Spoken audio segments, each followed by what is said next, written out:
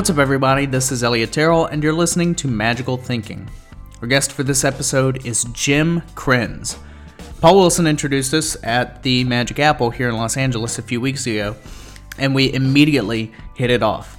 Jim is a performer and creator who got started in Chicago at Magic Inc. under Jay Marshall.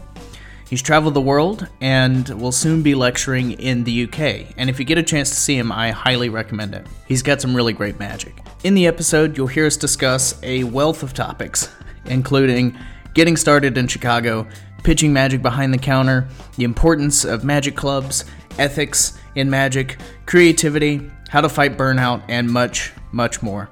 Jim is a lovely guy, and I had such a great time sitting down and getting to know him. I'm sure you'll love what he has to say as much as I did. If you haven't already, follow us on Instagram and Facebook by searching Magical Thinking Podcast and Art of Magic. Join our newsletter at artofmagic.com. And if you want to learn magic or become a better magician, check out the Ambassador program on Art of Magic. You'll get exclusive access to material that's never been released or is long out of print, and you'll also be able to message our team of experts directly if you ever need some guidance or inspiration. We'll be there to help. The member-exclusive video I'm putting up tomorrow is a roundtable discussion regarding magic on television featuring Cyril Takayama, Rico De La Vega, Danny Garcia, David Blaine, Doug McKenzie, and moderated by Tim Trono. It's really cool. You should definitely check it out. If you love magical thinking and want to show your support, head over to patreon.com/magicalthinking. Patreon helps me get better equipment for the show, as well as enables me to share the podcast with a wider audience. In return, you'll get access to behind-the-scenes content, tips on style and fashion, and you can spend some one-on-one time with me. Again, that's Patreon, patreon.com/magicalthinking. Anyway, get into the episode and let me know what you think by emailing podcast@artofmagic.com. This is Jim Krenz. Such a delight. I know you're going to love it. Enjoy. And that's why Gardner never spoke about the photos, and that would have exposed Erdnase for once and all. Well, I mean, I wish somebody had kept him around at least. Well, sometimes things are better left as a mystery. I guess. Oh well, we'll put it on the Patreon. Sounds good. The super high level Patreon that no one knows about. Yeah, exactly. Yeah. Only Kalush gets in and he won't pay. Mm-mm. Yeah. No, it's his own. He's running his own Patreon. He's the only patron of. Ricky manages it. Yeah. Yeah. Well, I mean, really, where do you want to start? Because you're maybe the only person other than Homer Lewag that has had any sort of input into what we talked about beforehand. Really? Yeah. Go Homer. Yeah. Well, and because talking to you, I very much get this. When you said you went to a productivity convention, I was like, yeah, okay, that makes sense. Jim's on top of it. So what do you want to get out of this? What do I want to get? Well, what do I want to get out of this? That's a good question. I have no idea what I want to get out of this. I wanted to come here and talk. Yeah. When Paul mentioned it, it said, yeah, this is something to do. But I did not sit down and make a goal, like a productivity person would, because I think maybe that was me trying to break out of trying to be a control freak and say, oh, we must discuss the meaning of life. Sure. 42. Which we can do. 43. Is it 43? No, it's 42. The new math. I know, new math. Who knows? Core curriculum. But what is the damn question? Well, I that's one of the reasons why I came up with questions, because if I don't have some sort of focus, I will go off in 10 million directions. And if you let me, we could end up discussing old Doctor Who episodes, which for the small percentage that might be interested. I don't know. Magicians listen to the show, so probably a larger percentage. Maybe. Yeah. But that's sort of why I wanted some questions. You just wanted an idea of what it was going to feel like, right? Yeah. Okay. Well, Paul, I asked Paul because we just met once, briefly, at the Magic Apple, and Paul Wilson introduced us. And so I texted him. I was like, hey, I'm going to talk with Jim. Is there anything that you want me to ask him? And he said, what about touring with Cornelius? What about touring with Cornelius? Yeah. Well, I used to see John Cornelius perform at conventions, and he always fooled me. He had this very congenial old boy Texas feel to his performance, and yet he always came up with clever ideas that you wouldn't think an good old boy would think of. So he impressed me a lot. And I eventually saw him at a convention. Might have been the New York Magic Symposium, but now we're digging back in decades worth of memories, so I may be misremembering that. But he had taken out this pen and did a basic penetration through a coin. Uh-huh. And at the time, I'd worked at Magic Incorporated, and I sort of had a minor relationship with him because I'd call him up and order things from him. So like, send us Fizz and Flashes or whatever, Fickle Nickel. And I looked at the pen and said, I can sell a million of those. This is a great idea. I saw a direct relationship with John Kennedy's Cigarette Through Any Coin, which had come out many months before, but the structure of the method was the same. But the pen it fits the bill for people who don't want to carry around a cigarette or use a cigarette in performance. And even decades ago, there was a minor issue with cigarettes. So I said to John, I want these for, to sell at the magic shop. And he says, well, I don't even have any of these made yet. This is literally, I'm just taking the convention and showed it to a few people and, skip feedback. So I said, as soon as you have any, send them. And so he sent me the first batch, and I got them in the shop and I started playing with it and came up with a couple of ideas. We're not really talking secrets on this podcast. Method. Okay.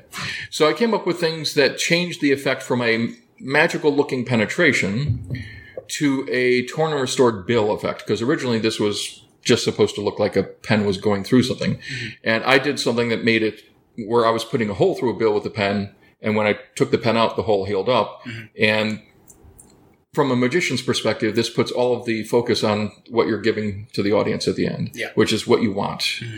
And so I came up with these ideas, and one day into the shop walks Michael Weber. As is one of the benefits of working in a magic shop. You get to meet all sorts of people. And Weber's there, we're talking, and I tell him the ideas. And the next thing I know, a couple of days later, a couple of weeks later, I don't remember exactly, I get a phone call from John Cornelius saying, hey, I've heard you come up with some ideas with the pen. Would you like to come to a convention, demonstrate? Because he knew I demonstrated. Would you come to a convention, demonstrate here, pay me, some money, and take care of the hotel? And then I get to go there at the table, maybe sell some of my tricks, and obviously focus on selling his. So at that point, I said, well, I'd love to. And then he told me the first convention, which I then unproductively forgot about. Or procrastinated. Let's use the proper word. I procrastinated. Sure. Because I had enough ideas to fill a book, or booklet, And so 3 days before the convention, I suddenly realized I don't have anything to sell. I better put that booklet together. So John had sent me a routine from John Allen, another guy in Texas. There was a couple of other ideas from Mike Maxwell, very clever prediction using a newspaper that no one thinks of with a pen. Rocco had some ideas. There were a whole bunch of ideas. So I basically sat down at my computer with I think version 1 of Quark Express, and basically wrote, edited, did photos, did the layout in Quark Express, got proofread it myself through the 3 days. No sleep. Mm-hmm. It was literally 3 days of solid work.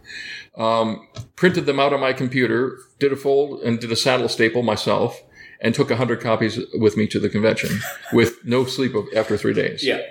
And I get there, and the first thing I say to John is, I need to take a nap. And he's, the booth's opening. And so it was a struggle. Yeah. And so that was our first experience. A lot easier after that. John is a great guy, comes up with a lot of stuff, but he doesn't have the one skill that's necessary to work behind a magic booth. And that is putting glue on your feet so that they stick to the ground and you don't walk away. Mm-hmm. He likes to talk to people. He likes to socialize. And sometimes you walk past the Cornelius booth and you can't buy anything. So I, on the other hand, know the technique of glue. Mm-hmm. So I stick my feet to there and I just demo and demo and demo. And that's the secret to sales. Every single customer you treat well. You show them the benefits of the product. You show them why it's so cool. Mm-hmm. And you take their money and say thank you. And so that's sort of what happened with me and Cornelius, is that he found me using my skill set well. Because I worked at Magic Incorporated for 15 years. So it's a small bit of practice in terms of selling tricks. Yeah. And John, creates some good effects. And then for a while, he's not produced a lot of things. He's recently told me about a new effect, which is potentially going to come out. So that's good. I'm happy to hear that. Yeah. And I need to follow up with him and talk to him about that. But that's sort of what it is, we go to conventions and work the booth. Mm-hmm. Wow. That's cool. Let's take it back to Chicago, because I really don't know much about you. Fair enough. Tell me about getting started at Magic Inc. or any of the sort of coming of age things that happened in Chicago. Okay. Well, we'll get into the interesting stuff later. Just kidding. Fair enough. I wouldn't be interested in this stuff because I've heard it before. Yeah. I saw it firsthand, so this is all old stuff to me. I'm waiting for the spoiler alert, and I knew the spoiler 30 years ago. That's right. Well, let's see. I'm a very huge fan of Magic at an early age. Mm-hmm. And Magic Incorporated started because I was attending a Magic club that met in their little theater in the back room. Okay. And probably was the Wizards Club, because the other club that met there was the Mazda Mystic Ring, but I'm pretty sure this happened at the Wizard Club. So I'm sitting at the back of the Wizard Club meeting, and Jay walks up, Jay Marshall, and says, would you like to work at the shop? And I said, yeah. Okay, come in tomorrow. And that's how I started working at Magic Incorporated. I have a feeling he saw me coming to the meetings over time and saw me express a lot of interest. But I didn't know Jay that well, and that was how it started. Yeah. Probably one of the other members of the club, whose name was Chuck Stanfield, who was an amazing magician in his time, probably told Jay about me, and that's, I'm guessing, what happened, but I never had that conversation, so sure. I don't know. What was your relationship with Stanfield? He just had seen you kind of come up? Or? We're Magic Club addicts, fellow addict, I guess. Chuck was the type of guy who would see someone struggling with a trick, and from the bottom of his heart, help that person. With no expectation of being paid, no expectation of any compensation whatsoever, just out of pure kindness and generosity. And I don't know, maybe I picked that up from Chuck, or I'm of the same nature. So we would go to a Magic Club and we'd see someone flub a thing, and we would, as politely as possible, when there weren't a lot of other people around, tell them, hey, you flashed here, you might want to try addressing that. Yeah. And so that's how I got to know Chuck, and Chuck was just a great guy. Came up with some of his own tricks. He had a very good eye for good magic. Good performer, good timing, good rhythm, funny. Never a person that earned his living from magic, but loved the art, or at least loved what he did with it. So Chuck was a great guy, and was the first person that I knew that had contracted AIDS at the time, which back then was like saying to someone, this is the end of the world. Yeah. He was one of the few magicians I knew that just survived that type of thing with class. Most people would dig a hole, and he would still come to Magic Club meetings. He would still help people. He would still get up and perform and do jokes, get to still do a lecture occasionally. And then over time, you just saw him waste away. And that was kind of rough, because this is a guy you grew up in a Magic Club with, and you just see what a disease does to him. Good to see we're taking this in lighthearted, jovial discussions. So Chuck was a great anchor in Chicago. Bruce Bernstein was another guy, and Chuck also worked at Magic Incorporated. So that's why I'm drawing the reference that Jay may have, maybe Jay asked Chuck, do you know anyone who's up and coming that would be good for the shop? I'm guessing that's how I got referred, but again, never confirmed. So Chuck worked at the shop. The other person who worked at the shop was Bruce Bernstein, mentalist, very sharp, very good with the history of mentalism, came up with some very good techniques. And he and I were the main demonstrators in this front of the store. Chuck and Tim Felix, who now owns Midwest Magic, worked on Saturdays. Over time, so going back to Magic Incorporated, I started off as demonstrating just on, was it Mondays and Thursdays? And then over time, I took over things that Frances Marshall no longer did. So Frances used to write everything. She would write the catalog blurb. She would write newsletters to Topps. She would compose as she wrote. Even in her 80s, even late 80s, I would say, she was the fastest typist I ever saw. Wow. And she typed as she composed in her mind. So, she would say, hey, what's happening right now this week in Magic? Doug Henning's got a TV special next month. And all of a sudden there's a paragraph. Wow. That she composed. And she used a composer because what she sent in, I think Topps just reproduced. I don't think they retyped it. And so she just write a whole newsletter in 10 minutes and then fold it up and put it in an envelope. It gets mailed. So as she got older and older and older, things happened. The composer broke, and they couldn't get replacement parts for the composer anymore. And so Harry Anderson had, at the time, who had been doing some promotions for Apple, convinced Jay that Apple computers were the way to go, and ended up getting a Macintosh 2, which Francis could not figure out. Even with, PageMaker, was it PageMaker back then? It might have been PageMaker, but in any case, she couldn't figure out how to do the type, and her fingers didn't fit the keys. Mm-hmm. That was the thing. She was a touch typist, and so even moving a micron over, but these were a completely different keyboard. Yeah. She gave up. Yeah. So I ended up taking over a lot of the writing of the catalog and stuff like that, doing typesetting of instructions, rewriting instructions, mm-hmm. layout, and so on. At one point, she stopped booking lectures. So I ended up booking all the lectures for Magic Incorporated. So I was the person for probably 10 years of the 15 that I was there that I just handled all the lecturing. And I would also be the guy going back and set up all the chairs, and be the one printing out the tickets, and be the one collecting the money, and being the one introducing, because at that point no one else wanted to do it. Yeah. So that was a great way to meet magicians, because I got to not only watch the lectures, but actually talk to, the lecturers, post and, pre and post, the lecture, mm-hmm. which is nice. You get to meet people on a different level that way. Yeah. So you're a different status, essentially. Yes. Yeah. And then Magic Incorporated never really went to a lot of conventions itself, so I ended up going on my own. Went to Fechter's because I heard it was such a great thing, and I happen to know a couple people that, having been the guest of honor, they were able to get me an invite very easily, and had a blast.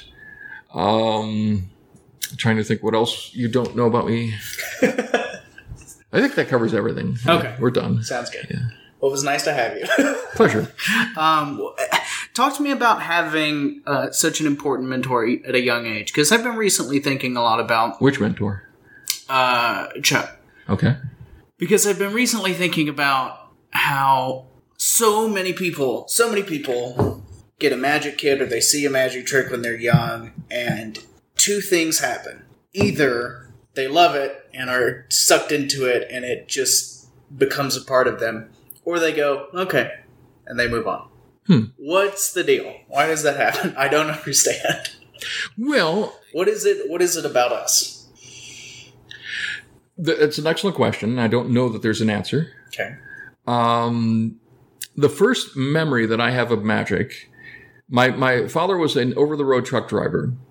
And at one point, he wanted to drive us across the country to California. And somewhere along the way, he was stopped at a truck stop, something like a Stuckey's. I don't even know if they exist anymore. But never heard of it. It was like you'd see these every 20 miles on the road or whatever. It's like McDonald's in a sense, except for specific for people who drove on highways.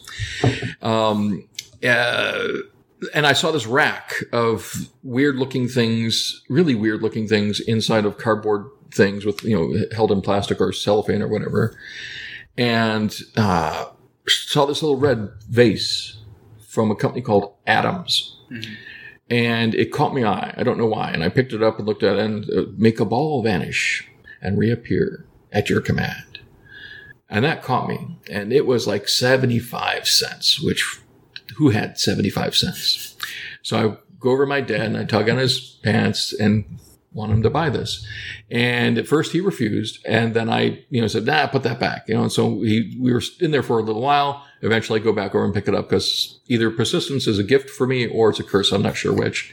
And I went back and bugged him again. And I bugged him until he bought it. Yeah. And that bowl and vase was the first thing that really got to me. And I really loved that bowl and vase because even when I broke it and the stem of the vase, I got my dad to fix it. He had to go in and drill a little hole and put a little piece of metal in to make it stabilize because, as I did it, it was a lot more solid. So that stuck. And they seemed to notice that I liked it or loved it or couldn't stop playing with it. So the next holiday, probably Christmas, I ended up getting a Marshall Burdine TV Magic set. I have one of those. And that was a delight. Yeah. So that was the next big thing that hooked me, and having a variety of things in the box was great. The next thing I remember was going through a supermarket and looking at the magazine stand and seeing a Magic magazine. Mm-hmm. Not a Stan Allen Magic magazine, a Magic magazine. And I remember Randy was on the cover in a straitjacket. And that's probably what caught my eye. I was like, what the hell is that? And picked it up and looked at it. This is like the stuff in the Magic set.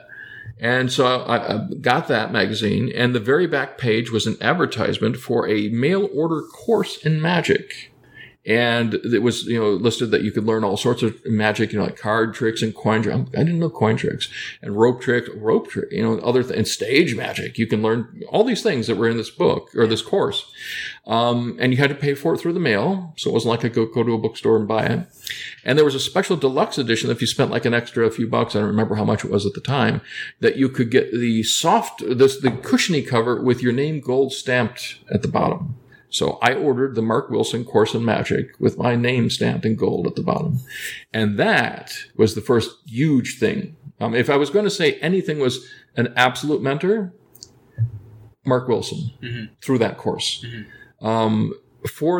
And I'll still, even to this day, recommend that as one of the best introductions and carrying you further than to introduction into Magic, because it was the first book that ever broke down text by the illustration. It used to be that illustrations could be anywhere on the page or not keyed, laid out in the way that made it easy, whereas his book, you read the text and you knew immediately next to it was the pertinent illustration. Mm-hmm. And there was tons of illustrations in the book, which way back in the day, there were books that were published with very few illustrations. And for a kid learning who maybe is visually oriented, worth its weight in gold.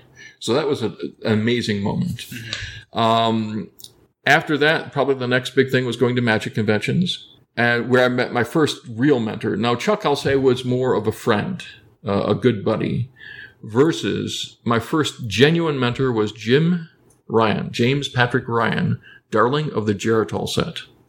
Now, if you've never seen Jim Ryan, and I don't know that there's any good film, it'd have to be film of him at the time. Imagine, if you could, Matt Schulian crossed with Johnny Paul. Okay. And I don't know if that gives you a picture. It's hard to explain Jim Ryan.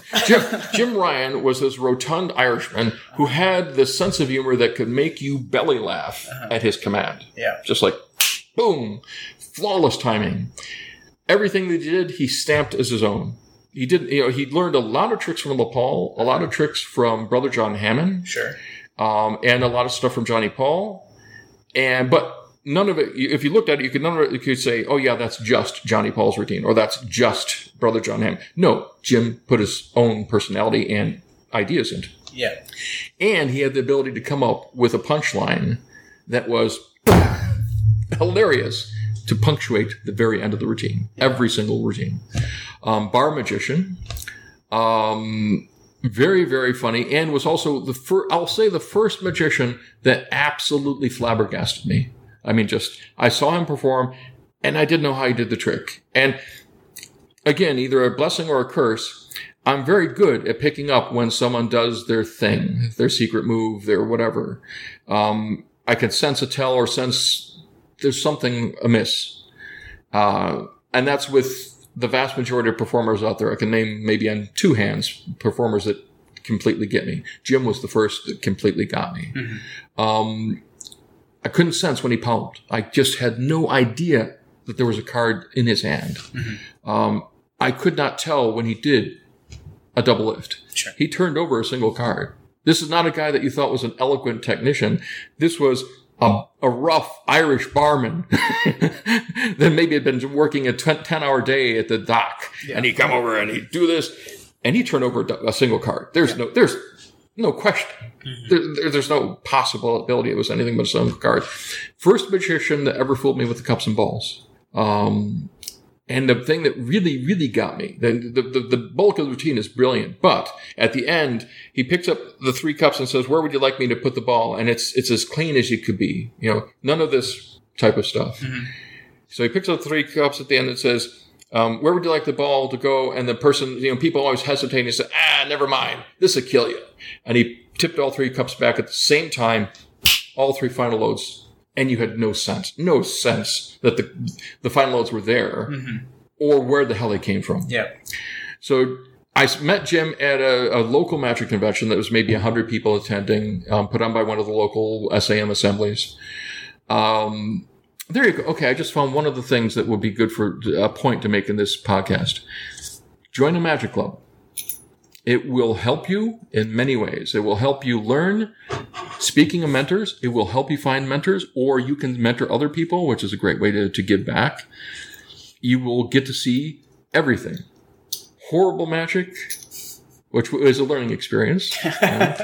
Mediocre magic, which is a learning experience. And you're also, on occasion, see great or phenomenal magic, which is a great learning experience. So join a magic club. That's, if you take nothing else away from the podcast, get out and join a physical magic club. Yes, the online clubs are great, but there's something about being in person with a group of guys talking about what you love that's you're never going to be able to do on Skype. Sorry. Okay. It's the same way. And I've tried having sex on Skype. Trust me, it's much better to have sex in person. It's much better to go to a magic club and meet with other magicians in person. Yeah. Okay. So, all right. So at that convention, I talked to Jim Ryan and found out about magic clubs. Yeah. And Jim got me to go to magic clubs. He was a big proponent of the Wizards, the small club that met in the back of Magic Incorporated, but he also was a member of the SAM and the IBM. So I started off at one, eventually got to the second one. By the end of the year, I was in the third one. And then by the beginning of the next year, I was in the fourth one. There were, at the time, 4 magic clubs in Chicago. So there was SAM number 3, the Harlan Tarbell ring, which is the IBM ring, and then the Wizards and Mazda Mystic ring. And I joined all 4. And so basically once a week I was going to a magic club. So that's a really helpful thing. And Jim not only mentored me, but he also taught me tricks. I had proper lessons with him. We'd sit at the back of the club and talk things. He would give me honest feedback. If he saw me flash, he would tell me in a kind way, which is important. And Jim was a hell of a great person. So if you can get a mentor, by all means, get a mentor. And you're probably the best way through that would be a magic club. If you can, get a mentor who performs a lot. There's a second point for you for the podcast. If you take away a second point, get out and perform for people that you don't know. People that you know will be too kind. People that you know will be generous with applause. Perform for laymen who have no idea who the hell you are. And you will become much better. And if you continue, I'd say great. Where do you go and perform? Where do you have the opportunity to be bad? Wherever you make the opportunity. Okay. Well, I mean, perform anywhere you can. Magic clubs would be a great start. Yes, people will start to get to know you. And yes, people will be overly kind, because they've been through the pain of, someone saying something nasty to them, in performance. But magic clubs would be a great start. If you're of age, a bar, particularly a bar that's willing to let you perform. Restaurants, book a job as a restaurant magician.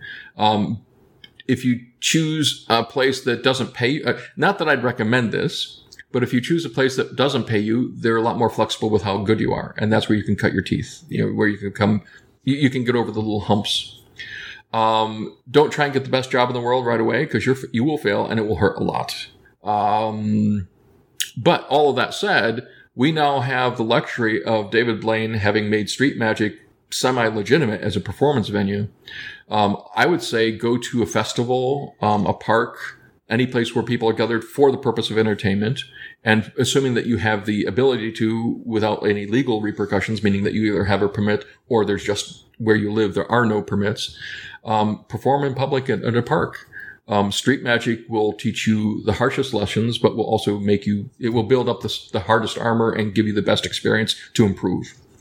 If you can hold a crowd on a street, you're good. You're good. If you can't hold a crowd, it tells you what you need to do. It tells you when, because the moment they start walking is the moment you know I've failed at either keeping their attention, or the trick is not interesting, or whatever, whatever the flaw may be. So street performing is a very harsh lesson. For a while, I got a job at the Bristol. Well, it's called King Richard's Renaissance Fair way back when. I think it's called Bristol now. It changes, and there were two great magicians there. One was Tremont, who was a very good normal magician who had adapted his stuff to Renaissance style. Very good timing, not outstanding, but good. He was the type of guy that you'd know would show up on time and would do a good job. Not a great job, but he was solid. A nice guy. The other guy who makes Tremont pale in comparison, which I don't, hopefully Tremont's not listening. Johnny Fox. Wow. What an experience seeing Johnny Fox perform live day after day. Because when you're working at the fair, you're either working yourself or you're watching other performers. And so I'd go over and watch Johnny perform. Johnny is an amazing magician, amazing street performer, and one of the few sword swallowing acts I've seen that just is hilarious and mystifying, and yet not too vulgar to the point where you might say, oh, isn't he going to throw up? No, you never get that feeling from him. He just performs a really odd technique or really odd skill incredibly entertainingly. And so seeing Johnny perform was amazing. And he was also one of the few street performers I knew that did not shirk from doing hard stuff. So he did cups and balls and was doing Vernon's routine on the street, which back in the day, seeing Vernon's routine on the street, we're talking 81, 82. No one did Vernon's routine on the street. And he did, the only person I saw that did Cornelius's, Coin That Falls Up, the muscle pass. Yeah. And he did it every time. And you didn't see him do prep. It's like he picked up the silver dollar. And he got good damn distance on it. So yeah, seeing Johnny, was great. So the answer there would be, if there's a Renaissance fair and you like that type of thing, see if they hire you. When I first went to the Renaissance Fair, I fell in love with it because it's all this theatrical stuff with all these performers doing all unique things. And I saw that on the back of their program, they auditioned performers. So I contacted them the old way, snail mail back in the day. And I knew that I was doing something right at the time, because when I went out to do the audition, it was for the guy who basically ran the fair. And he said, all right, what do you do? And I said, I do close-up magic. Let's go over to a table, and I start performing the routine, and I do the cups and balls. And at one point, I'm in the middle of the cup and ball routine, and he says, okay, you're hired. I said, well, let me finish the trick. It's okay, you're hired. And so I pick up the cups, and there's the final loads, and you're doing something right if you can get approval from before you're done, before you're finished. Yeah. There's another point to take home. So anywhere you can find an opportunity to perform. Anytime that you see people bored, where they're waiting in line for something, entertain them. And it shouldn't be that difficult to do. If you love this stuff, you're going to be you're chomping the bit to perform anyway. Unless you've got anxiety issues or fear that's too powerful, get out and perform wherever and anytime you can. If you can get a job working at a bar or restaurant, Renaissance Fair, street festival, music festival, it shouldn't be problems. Find where other performers perform. Hook up with other performance crowds. And going to magic clubs will help you, because you often will hear the magic club saying, hey, there's going to be this event at the local bank next week, and they'd like to have a couple people entertain. Volunteer. Do it for free. Everyone has to start somewhere, and the first dozen shows, maybe the first 100 shows, maybe the first 1,000 have to be free. Yeah, but you're being paid in experience. Yeah. It's worth more. So that's where you perform, anywhere you can. And find someplace new. Come up with a place that no one else is performing, like the Waldorf in New York, and then you have a career that's amazing. Yeah. Or whatever place. Yeah. Find that place where look as you're walking along during the day and say, this is no longer the case, but when it first opened up here, there used to be incredibly long lines out the doors of Krispy Kreme. And if I was motivated at the time, I would have walked to the owner of a Krispy Kreme and say, I see you've got this long line and it's not moving that quick. How about I just perform for the people there? And if you want to, give me some small fee, great. Otherwise, give me permission to hand out my business card to the people in line. I bet you I could have done that, and you have a dedicated audience that has nothing else to do but watch because they're waiting in line. Find that new thing, Look at an upcoming technology that's not got everything figured out yet, and people are waiting for something, and approach them. So you don't have to perform in restaurants, don't have to perform in a bar. Those are obvious because people have established that. But look for the new thing. Be the pioneer, be the leader that forges that new space. At one time, there were no magicians performing at theme parks. At one time. Yeah. So find that new venue. There's got to be one. There's got to be hundreds, thousands. We just are we don't see them. Okay, next topic, next question. Well, I'm curious about... I was a busker for a minute, and That's better than zero. It's better than 0 minutes. I busked for about a year and a half, 2 years maybe. Good. And I was just watching this TV show on Netflix. It's a new show that just came out. It's Nick Kroll, John Mulaney. It's called Big Mouth, and it's about kids going through puberty. And it's hilarious. But one of the characters in the show... I look forward to that one day, going through puberty. Yeah, right? It'll be nice. One of the characters in the show is a magician. And basically, the whole point of his character in that show is to shit on magic. And these are like some of the most popular, well-known, successful comedians working right now have created a show for Netflix, one of the most commercially successful and creatively viable platforms for people to innovate, and they're shitting on magic. And it's front and center. And that makes me uncomfortable. So the reason I brought it up is because... Why does it make you uncomfortable? Well, the reason I brought it up is because when you're trying to find a place to be bad, you're fighting a perception of magicians and of magic that is in the public consciousness. That we're all hack and gross and dumb and stupid and disappointing and jerks. Oh. And you obviously have a bad set of friends. yeah. I don't have any friends. Well, that's clearly. Well, maybe you're just projecting, and all of those things are you. That's why I do the podcast. This is the only time I have with another person in the room. No. Okay, all jokes aside. Yeah. That happens with almost any art form. Now, yes, magic might be one of the current, whipping boys, as it were. But I've seen painters dismissed. I've seen musicians dismissed. I've seen mimes horribly dismissed. I mean, good grief, I don't know how anyone could be a mime. I'd be speechless. Okay, that's hard. I have to throw in humor now and then, even bad humor. A mime is a terrible thing to waste. Everyone becomes a whipping boy because they make themselves targets. A bully is not a bully if he doesn't have a victim. So we as magic representatives need to not be victims. Instead of complaining about people treating us badly, dismissing us as an artist or as an art form, magic as an art form, we need to stand up and say something. And that means that maybe we need to become better artists or become better representatives of the art form. Because I've seen and agreed with a lot of the mime jokes, especially in the 80s and part of the 90s when they were no one loved a mime. And I saw Marcel Marceau and changed my mind in an instant. Every one of those jokes suddenly became non-existent. Or at least I took those jokes and put them into a compartment of, wow, that's very clever humor, but it doesn't actually have any substance behind it.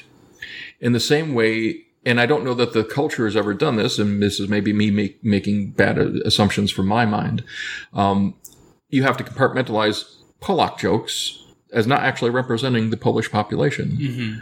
The same way that lawyer jokes, of which there were tremendous amounts of lawyer jokes in the time I grew up in Magic Incorporated's time, lots of lawyers were magicians. And so every week you get new lawyer jokes, but they were really, really funny. And then I found that really good lawyers the jokes are not applicable to. But there are really bad lawyers out there, which maybe the jokes, where the core of the jokes were from.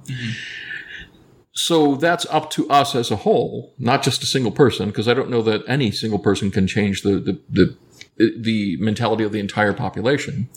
But if every magician goes out there and puts more effort, more power, more presence, more authenticity, use whatever word you want to use, puts more art into their magic, cares more deeply, spends more time on things,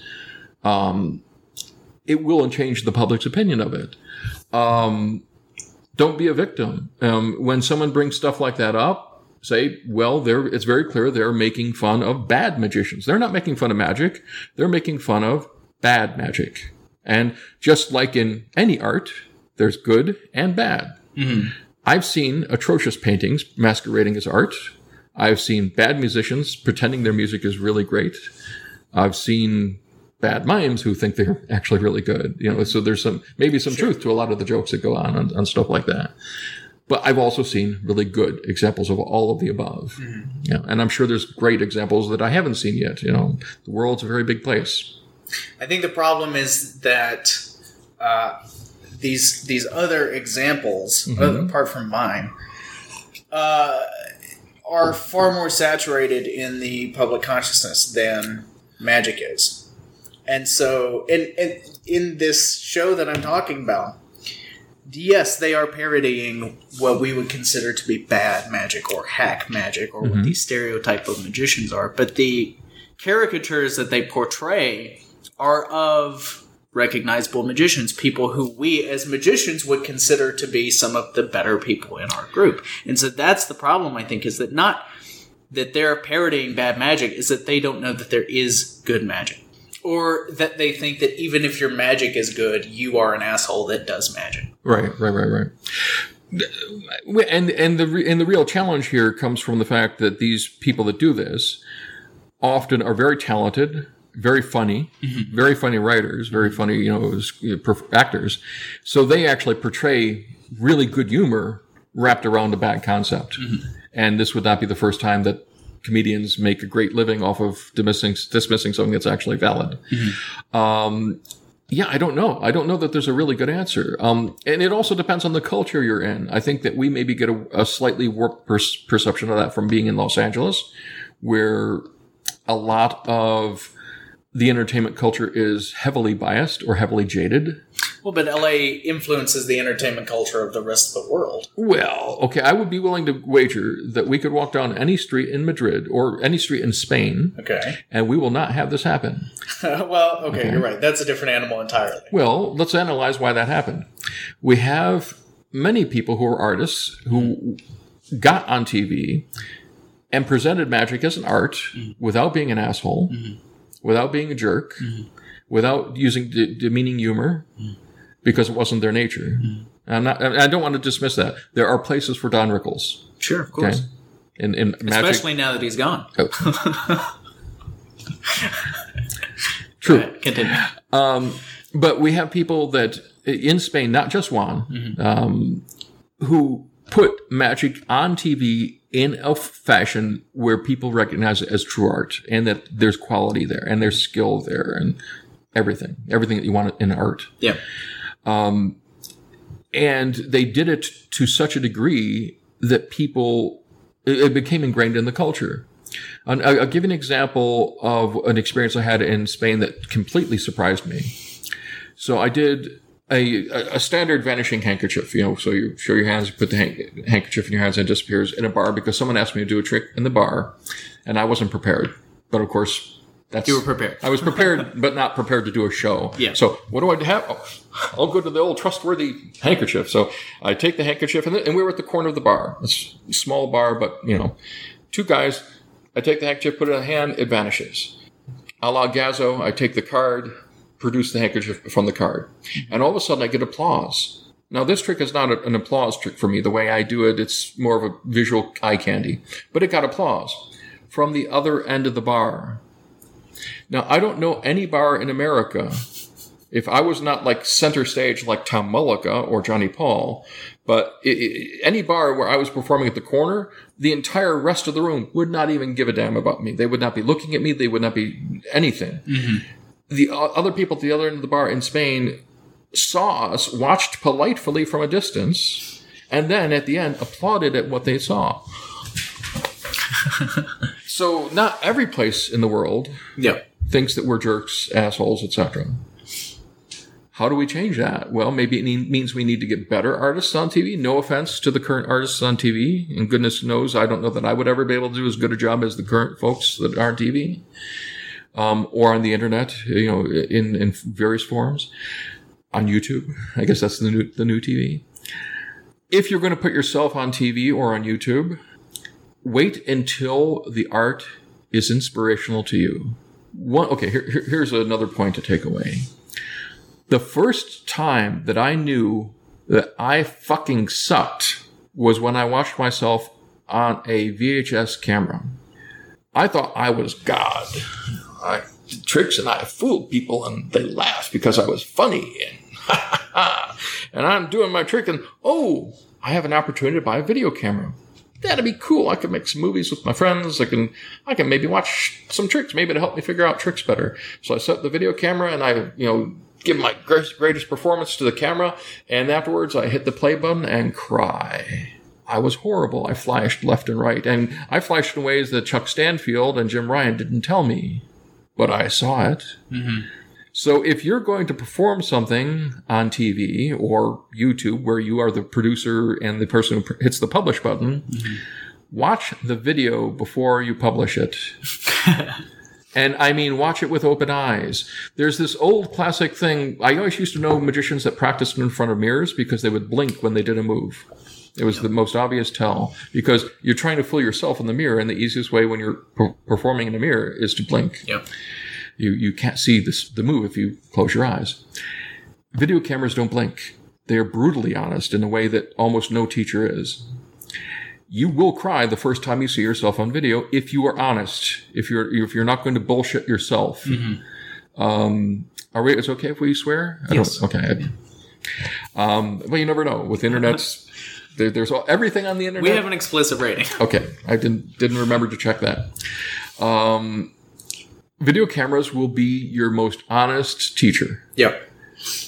So, and now, back in the day when I had to spend an obscene amount of money to get a video camera, we now have video cameras built into our frickin' phones and really amazing videos. Film yourself and don't turn away, don't laugh, stare unblinkingly at your stuff. Take it. With no lube. Yep. And at the end, if you can honestly say that you would put that up there for your grandchildren to watch, you're okay. Put it up. If you are ashamed of it in any way, shape, or form, practice the routine 1,000 more times. And I'm not exaggerating. Doing a routine 10 times is not going to get you good. Doing it 100 times might get you okay. 1,000 times is where you start to approach a level of precision. Mm-hmm. If you don't know what precision is in a performance, pull up videos of Paul Gertner. The precision in his performances is astonishing. Mm-hmm. That's what you should be aiming for. And I'm not saying, maybe Paul Gertner is the moon, and like the classic phrase, shoot for the moon, and if you miss, you still end up amongst the stars. He may be too high of a barrier to reach, to get that level of precision in his performance. But if you get close to it, now you're in the range where you can put your stuff on YouTube or on TV. Well, that's the other thing. One of the questions you asked was, when do we know a magician's ready to appear on TV? Well, I think TV tells you. Does it? I yes. don't think it does. Well, if you're going on a show that you respect, it tells you. If you're going on a show that you don't respect, that should tell you a much louder voice. Like, for example, if I was ever personally, and mind you, this is probably bringing out personal prejudices of mine, but if I was ever booked to appear on the Howard Stern show, mm-hmm. I'd be really worried because would be waiting for him to tear me a new one because that's his style. Yeah. In the same way, and to a lesser degree, I'd be worried if I was ever booked on Letterman because Letterman is crucifying people left and right, not just magicians, but he will tear people up. Yeah. Whereas if I got booked on Carson, you know you're good, because Johnny knows magic. For people who don't know Johnny Carson, because I realize there's a generation gap here. Carson was a great magician himself. Maybe not the world's best, but he understood things in magic. He understood moments and timing and rhythm. And Johnny knew magicians, so when someone went on and performed, he appreciated it on a different level than the regular audience. Mm-hmm. So to get booked on Carson's show, you knew you had to go through several layers of approval. You knew you were good enough, and you knew you'd be treated well. Yes. Whereas if you get on America's Got Talent, where there really is no threshold other than getting in a long line and going through whatever paperwork they have to make you jump through, red tape, you can get onto America's Got Talent and you could be horrible. Now, or mediocre, which is almost as bad. Is it worse to be horrible and reviled for that, or is it worse to be mediocre and completely and utterly forgotten? I'm not sure. But the message from something like America's Got Talent is if you get put on TV, it means there's something there. Mm-hmm. They saw something. Now the question is, are they doing let's look at the catastrophe collapse on itself, or are they saying this guy's got a chance and he needs to grow? America's Got Talent is pretty vicious. On the other hand, it can make people's careers. Are you ready? I think that's a weird system to put yourself into. I think the system itself will try to tell you if you're ready. And then the other answer is, after thinking about it, meditate on it. I don't care what, walk in a park and think about it till you're blue in the face. If you're ready, you will be on TV. You will do whatever the hoops, you will jump through whatever red tape, whatever it happens, you will get through it. You know you're ready. Now, if you get through it and it's a complete disaster, that's the moment when you have to sit down and say, I just did a disservice to magic. How can I fix it? Or what career should I move into and get out of magic? I don't know. If there was a pat answer, everyone would be on TV. Maybe there shouldn't be an easy answer. The other thing to do is to look at all the variety of magicians that have been on TV. If I was going to be on TV, I'd go back and review all of the Doug Henning specials from way back when, all the Copperfield specials, all the Academy stuff that was put on with the collections. I'd look at all the people, TV shows from all over the world, and goodness knows there's lots of TV shows that represent magic very well. Luis de Matos in Portugal. Boy, that's a class act. Juan, Chanta Chan and Mahia Patahir he was on weekly for how many years? I don't know the exact number. We'd have to look it up. But a weekly 2-hour show. Now, it wasn't all him. He had other acts, variety acts, and other magicians and so on. But to put on a 2-hour show every week for how many years? And then we wonder why there's a consideration of magic being a better art form over there. Mm-hmm. Who here... And no offense to the really good people like David and so on. Could David Blaine put on a 2-hour special every week? No. Could he hold his breath every week? Or stand on a pole or do any other of the miraculous things he does all the time? So these become special things, and that's, I think, part of the problem. We don't have a person doing a weekly show like that. Or we don't, when we do, we have people that boy, it's a rough discussion. And David, if you're listening, forgive me. And thank you. and thank you. Stunts are amazing, but they're not magic. Because if the stunt is done well, you believe the stunt actually was done. Mm. Whereas with magic, you should not have any sense of how it's done, and that's what makes magic. It's you have that sense of wonder. Of course. And so to focus entirely on a stunt as the focus of his special turns it into a non-magic special to a degree. For me, it's now become the David Blaine show, which, from a greater perspective, is very wise. David Blaine wants to market David Blaine. David Blaine's not there to promote magic as an art necessarily. I think that's something that comes along for the ride. But David Blaine should be selling David Blaine. And if David Blaine does stunts and magic, then it should be David Blaine performing stunts and magic as his package. That's not necessarily bringing magic to the respected place of an art form. Because you take a look at when Blaine was just interviewed by Tim Ferriss on his new show, Fearless. the big discussion was about the stunts. Was not about how did you do this miracle in the person's hand. Yeah. So stunts are. I feel like that's part of the context of having Tim Ferriss do the interview, though, is because he's that guy. Granted. Yeah. So I don't know. Wrapping up all these questions about TV and such, listen to the audience, listen to the comments on YouTube, which will be horrifying. Yep. Well, let's see. See if I still have these. You might have to edit out a little bit of time as I look for this. That's okay. I'll just talk. There you go. I remember when I was... I've been in Magic maybe 4 or 5 years. I was filming stuff to put up on YouTube on my little channel. And I'd film things 20, 30 times. It would take me 4 hours to film a 1.5 minute trick because I'd watch it and I'd go, wow, shit, I flashed on this thing. And I wanted to make everything look as effortless as possible for the camera because I knew that it was going to be up there and it was going to be visible to however many people stumbled upon it. Yep. And I wanted it to be good. And although I've since taken those videos down and they are embarrassing to me, there were a couple of them that I would go, God damn, I had chops. Well, you can always get those chops back. Oh, of course. And my chops are still just as good. But the thing is... So put up a new video. Well, I do. And I teach people how to do the things now. And I sell I'm doing that. Good. But when I go back and watch, I go, oh, I did something correctly. Because I grew up in a place where there were no magicians. There was no magic club. There were no mentors. And... one of the things that I had was the video camera to go, oh, this is what it looks like when someone else that I really admire does online. Yep. How do I make it look like that for myself? What does that feel like? What does the mindset have to be to do something perfectly every time? And it took a bunch of times of doing it imperfectly to be able to do it perfectly once. And it's something that's very important. So YouTube comments. Okay. So this is, I'll give a little bit of history. Way back in the day, the height of video technology on computers was CD-ROMs.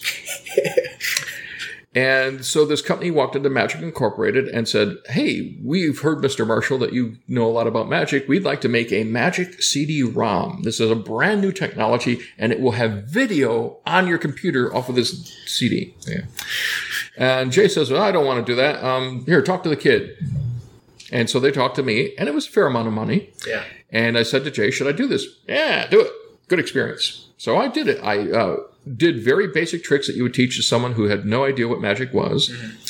Mm-hmm. But they were something I would have improved in some way. So I felt good about putting them out there. And I did three CD-ROMs.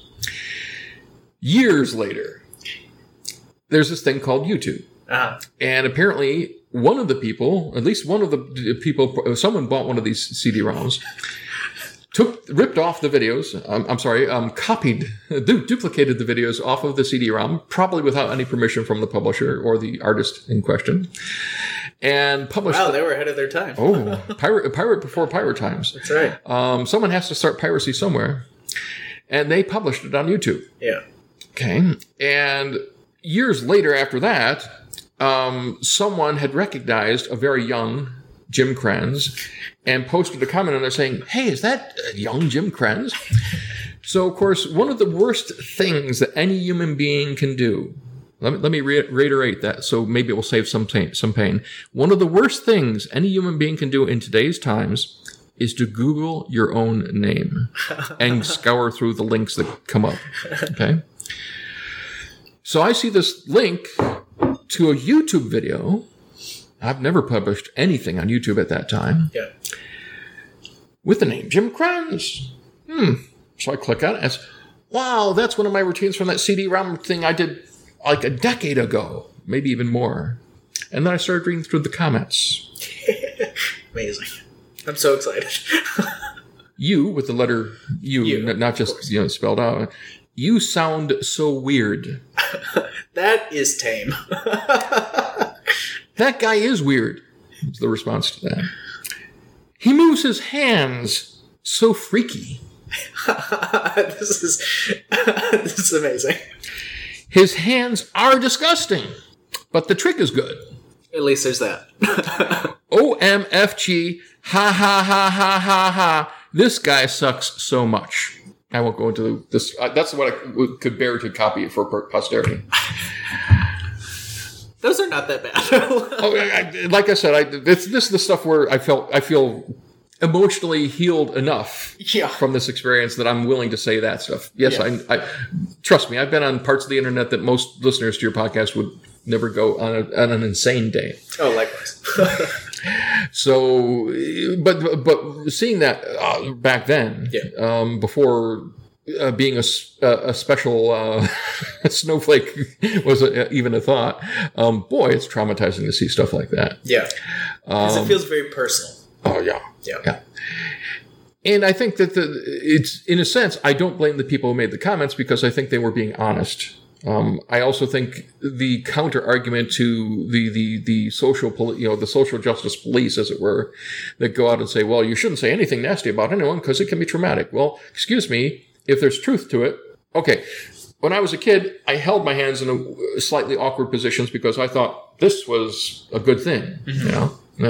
And for those who don't have video, holding his hands up like he's doing the mystical, I'm making you go to sleep type of hypnotism. Stereotype of magician hands. Exactly. So I used to do stuff like that. So the comments were not exactly false or misplaced. Were they hurtful? I don't think intentionally. I think these guys were just being honest because who of them would have thought that I would ever read that? Mm-hmm. Now that said, it taught me some things because it taught me that if you're good, because if no one had said anything, I would still stand by those performances as being okay for a very young magician teaching something in a very new technology, doing his best. Sure. But this is the lesson you learn is that not every person in the world is going to love you. Mm-hmm. I don't care who you are, and you cannot be so bad that every single person in the world hates you. Now think about that. You cannot be so bad that every single person hates. There are even some people in the world that love Hitler. As horrible and rotten as a person is, there are some people that think he was right. Mm-hmm. So no matter what, you're always going to have people who love you and some people who hate you. It's never going to be 100% universal, period. Mm-hmm. I could name anyone, and I guarantee you that there's someone out there that hates them. Sure. And vice versa. So that's what that taught me, is that you're often not going to hear honest opinions from people unless they don't think you're listening. And so that's one of the reasons why TV or YouTube, etc., is useful, because you can read those comments and you will get more honest opinions, and you just need to either put on really thick armor but let the points get through, or you need to take all the wounds and know how to heal from it. Mm-hmm. So coming back to one of the major points in our questions, the real answer is when you're ready to be on TV. And if you lie to yourself, you might convince yourself to get on TV or on YouTube before you're ready, but then listen to the people making the comments.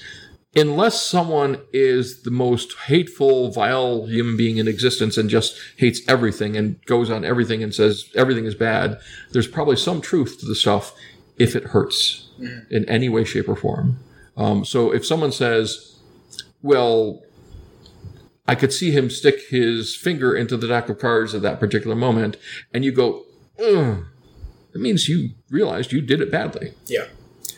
Whereas if someone says, well, I saw him do that, and you look at it and say, I don't really see it, or maybe it's a tiny bit of a flash, but it's not significant, 99% of the people watching would not see it, then you know that person had really sharp eyes, maybe as honest, but you don't have to take it to heart. It doesn't mean that you're a bad magician because one person saw a tiny little thing. Yeah.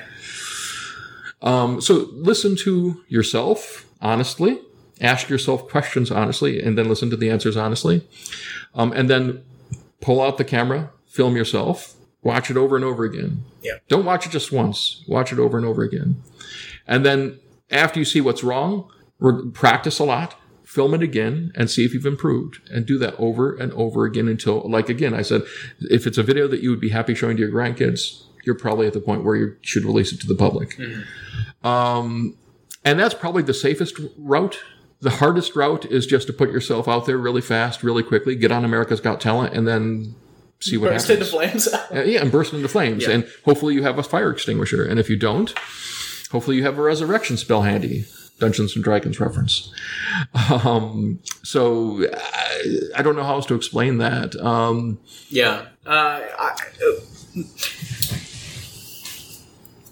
I think, and this kind of goes back to the thing about the TV show, is that they're not making fun of magic. They're making fun of a lack of self-awareness. And that so could be. People that go on television and they aren't self-aware, which means they either look and act ridiculous in a way that is devoid of artistic intention, or they're just not ready. That is a lack of self-awareness. And the video camera helps with that. It's an impartial look. You get to take an impartial look at what it is that you are and you do and you sound like and you look like. Yep. And that's important for any kind of artistic endeavor. Yep. Is understanding yourself in a way that other people understand you. Yep. I agree. Brutal honesty. Yeah. The camera's honest, and your interpretation of it is where you could fall apart. Yeah. So stay as honest as you can. That's why I say watch the video without blinking. Yeah. The other thing to do, it's so much easier to give a good performance in the quiet of your home with the camera set up right and the lighting, everything's perfect.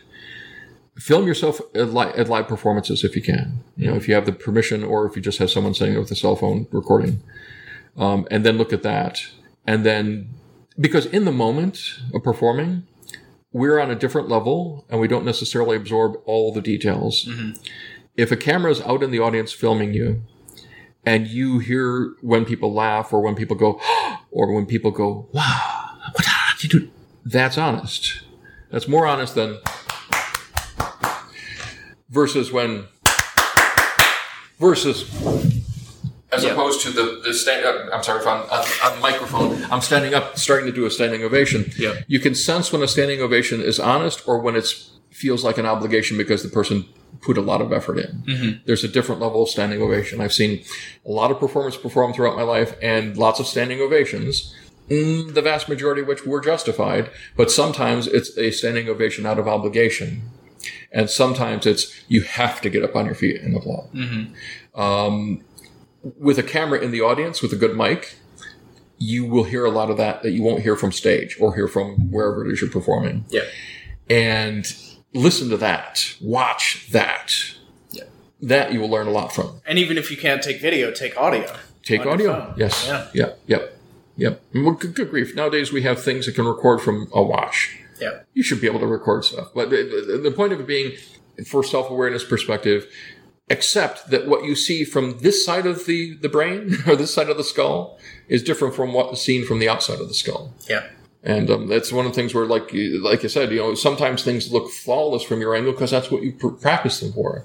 And then it used to be the big suggestion was use mirrors, and then the three-way mirror, which was a great, technology advance, at the time, to be able to see from different angles. But again, mirrors, you blink and it's all live. So you will try to misdirect yourself and you succeed because misdirection thank you, Tommy Wonder. Direction is a thing. It really works. That's why all sorts of things happen in the world. Yeah.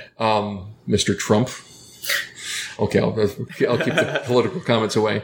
Don't misdirect by talking about golf when there's bigger topics at hand. Yeah. Okay. So don't let the mirror and yourself fool yourself. Video, to my mind, is the best. Finding a mentor is great, but finding the mentor who A, has a good eye, B, is kind yet honest, and trusts you enough that you won't fight back with resistance to honesty is very challenging. You eliminate all of that with the video camera. The camera just is there, instantly tells you what you did. And you can watch it over and over again, whereas a lot of mentors don't have patience. Or are very expensive, justifiably so. One day I hope to be in a position where I can casually pay Bob Fish to look at my performance and give me advice, or whomever else, is worth that type of money to be able to really look at your stuff and say, wow, this is where you're good. This is where you're not. This is, needs more pacing. This, you need a better joke there. That's canned humor. I mean, exactly.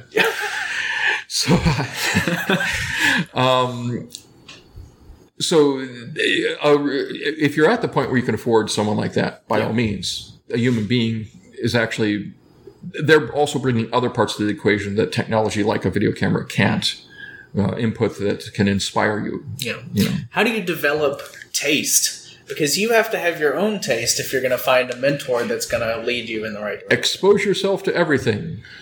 Absorb it. Analyze it. Write down what you liked and disliked in a notebook or journal or a blog. Become a magic reviewer. People will send you tricks, and you will get to look at them all the time. Review magic shows on TV. Okay, this show is representing magic in a bad light, unjustifiably. How many blog posts have you written about that? Are you asking me currently right now? 0. Do you like writing? Sometimes. The mood strikes. Or would you like to make a YouTube video with a spoken rebuttal, maybe? No. Or a podcast episode specifically? No. No. Well, but this would be find the key, find the medium that you're comfortable with. Yeah. And speak out. Someone will listen, and maybe if it takes off, more people will listen. So that's how you develop taste. Get out there and look at everything. How would I know a good cup of coffee if I didn't have a good cup of coffee? You wouldn't. Okay, so here's a bit of trauma that occurred to me as an early childhood event. My mother brutally killed coffee for me. She was the Charles Manson of coffee. I'm serious. I believe it. I don't know what she did, but she chose the wrong coffee, let it get stale, boiled it beyond belief, and it's horrifying. Yeah. And so, but she drank it every day. My dad drank the same coffee every day. And so as I was growing up, at one point she said, "Do you want to try some coffee?" So sure. Okay. So she gives me a cup of coffee. Oh, horrible. So let's try some, milk and sugar. So she pours in some milk and sugar. Horrible. So we got to the point where she took a cup, filled it with milk, put in some sugar, and put in a tiny, tiny bit of her coffee. Horrible.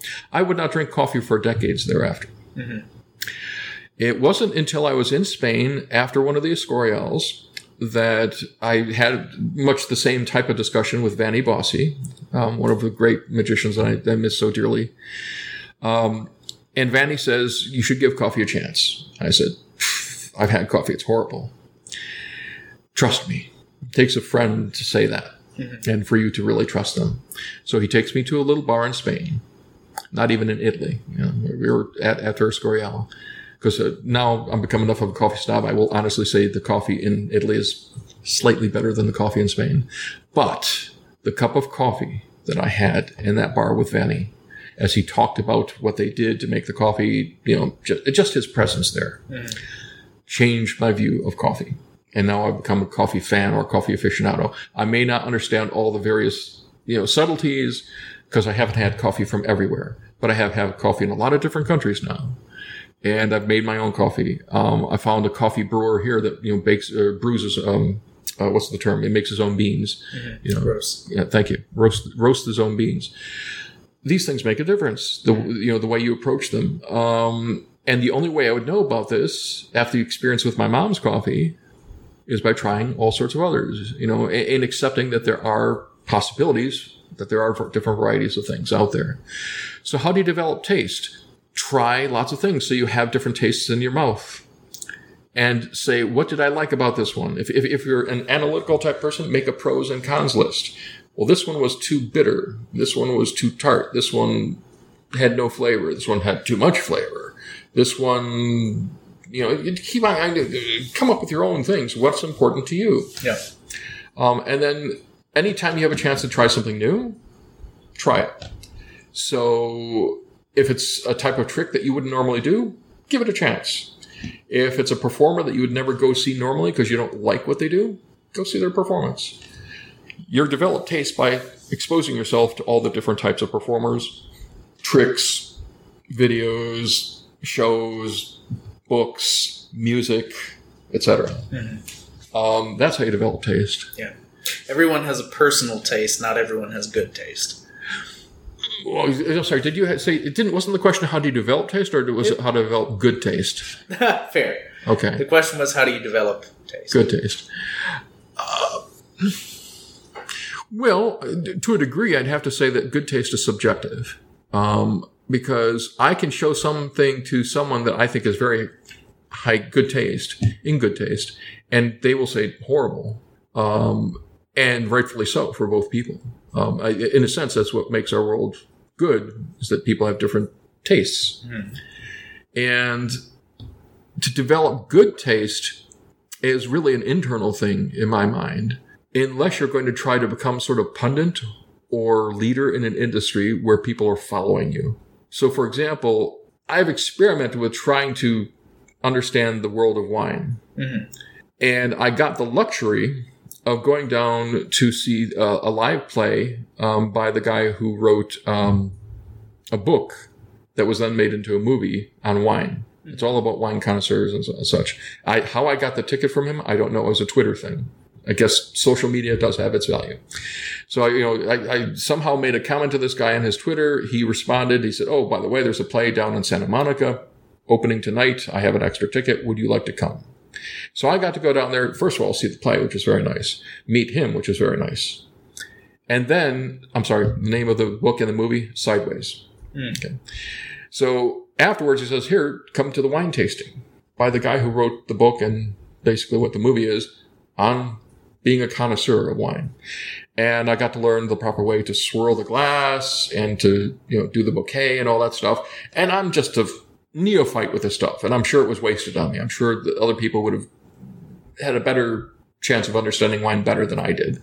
But it gave me an appreciation. It gave me a feeling of what good taste for wine was. And the wine that I had there, I've never had that type of wine ever since. Probably because I'm not willing to spend that type of money, or I don't know the right stores to go to, or even the right brands. I will probably never be someone who has a good sense of good taste when it comes to wine, at least right now. Mm-hmm. Maybe that's not what drives me. Whereas magic, I expose myself to a lot of magic, and when I see it, I know what worked for me. I know what doesn't work for me. Mm-hmm. That's where your taste is. That's where your personal taste is. Yeah. Well, is there, if you're speaking from a larger perspective of like a universal taste, mm-hmm. I don't know that there is such a thing. I'm not saying that there is such a thing as a universal taste either. I'm saying there is such a thing as good taste. So, for example, you could see and expose yourself to a lot of magic, and even though you don't like something, you recognize that it is good for what it is, even though personally it does not move you. But you know someone that you could recommend it to who would be moved by it. Okay. I think that's what good taste is when you know and understand enough about a thing that you can recommend it to people who would enjoy it. True. All right. So, for example, I would recommend Dick Osland, but I hate children's magic. Okay. Dick Osland is great. I could wholeheartedly recommend Danny Orleans, but I personally don't want to watch him perform for children. He does it extraordinarily well. Mm. Very classy, doesn't talk down to the kids. Mm-hmm. Danny is a class act. I don't want to watch him do kids' magic. Mm-hmm. I want to see him and his wife do the mentalism act, or mind reading act. David Ginn, back in the day, phenomenal with kids. You could feel that he loved the kids and loved magic and brought that all together into a phenomenal performance. Mm-hmm. I would choose to see a bad magic performer than to see the kids performer. Mm. I guess that's where you're saying I have taste in the sense that I understand they're very good, but it's not what I want to watch. Yes. Yeah. But that's what I think. I think good taste is more objective than people give it credit for. Because to me, there are things that are good and there are things that are bad. And it doesn't matter how many laughs you get from the hack line. You shouldn't be doing that stupid fucking line, you piece of shit. That's how I feel about that. I don't know about that. See, I think that to a degree, taste is subjective. Okay. I don't think... Personal taste is subjective, I agree. I think, now I think we're now getting into an argument of semantics as opposed to... I'll sit in it all day. Okay.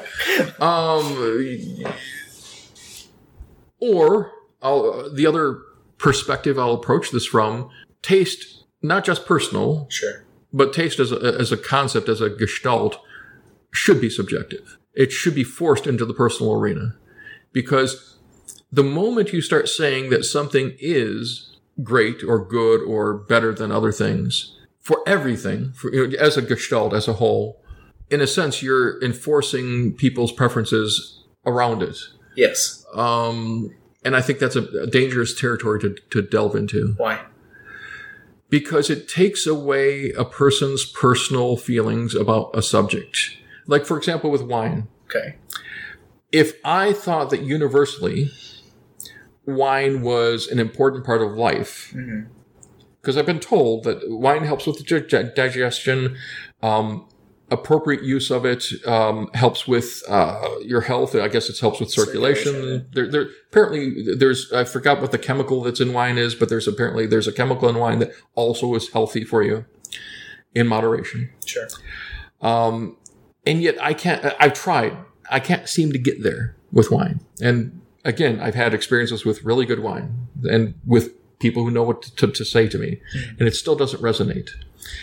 If I take the gestalt feeling of the world that wine is this really remarkable thing that's good. People with good taste drink wine.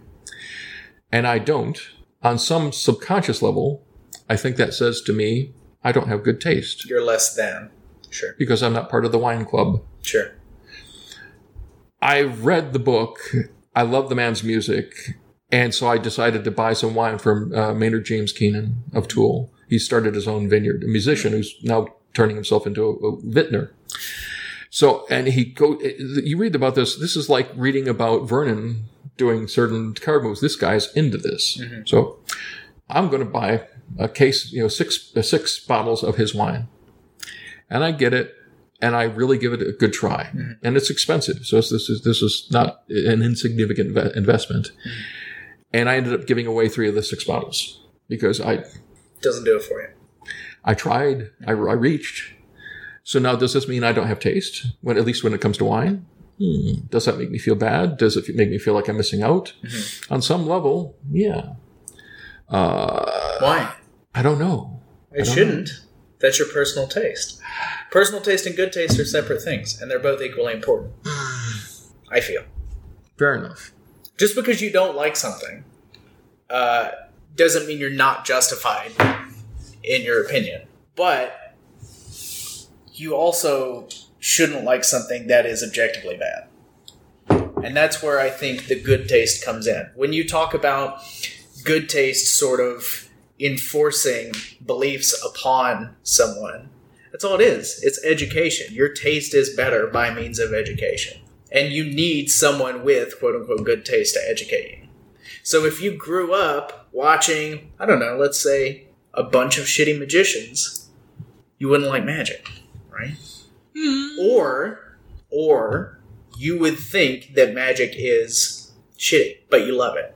And then when you're exposed to something like, let's say, David Blaine Live, or Delgado Show, or somebody like Penn and Teller, or Darren Brown, David Copperfield, you see these people who are doing something interesting, important, remarkable in their own individual aspects. You go, oh, that's not this thing that I thought it was. Your taste has now been elevated. You might not like Penn and Teller's show, but you might love David Blaine's show. You might not like Delgado's show, but you love David Copperfield's show. Those are personal tastes. But if you can recognize that something is good, even though you don't like it, objectively better, even though you don't like it, that's what I think good taste is. All right. It's an interesting definition. Yeah. I don't know that I agree on all levels, but this is also something where I'd have to think about it for a couple of weeks. I'm one of those guys who just spews out bullshit and something will stick, and then I'll be like, okay, that's what I believe. Spray and pray. Spray and pray is a technique. Exactly. Yeah.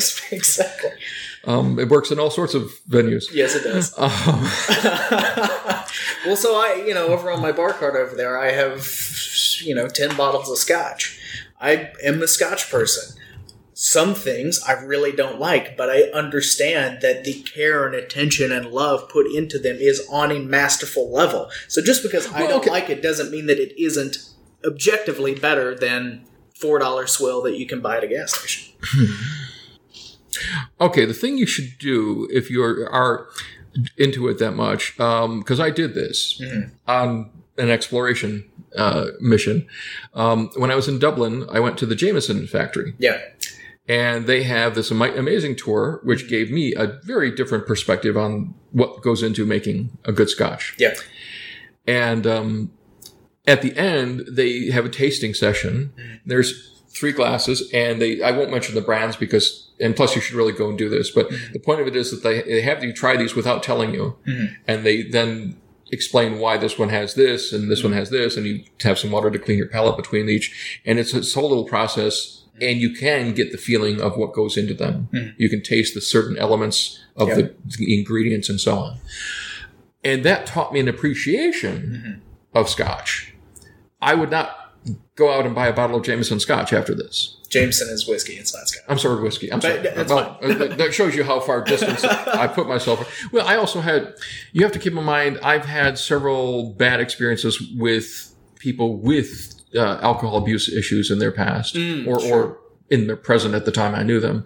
My aunt and uncle drank all the time until to the point where they got to a screaming match with each other.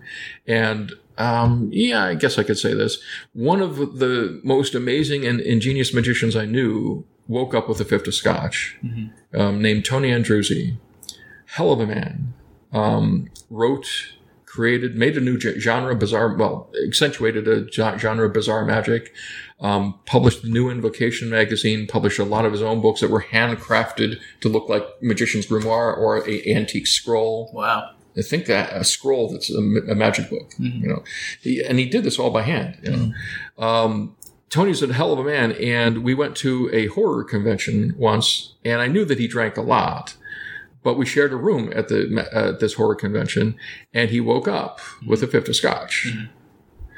So I have this real ugly opinion on alcohol. Sure. Is that, boy, it's a weird thing, and I don't know how to appreciate it. So I'm not going to go down that road. Sure. Because I've seen what it can do to people. And also performing in bars.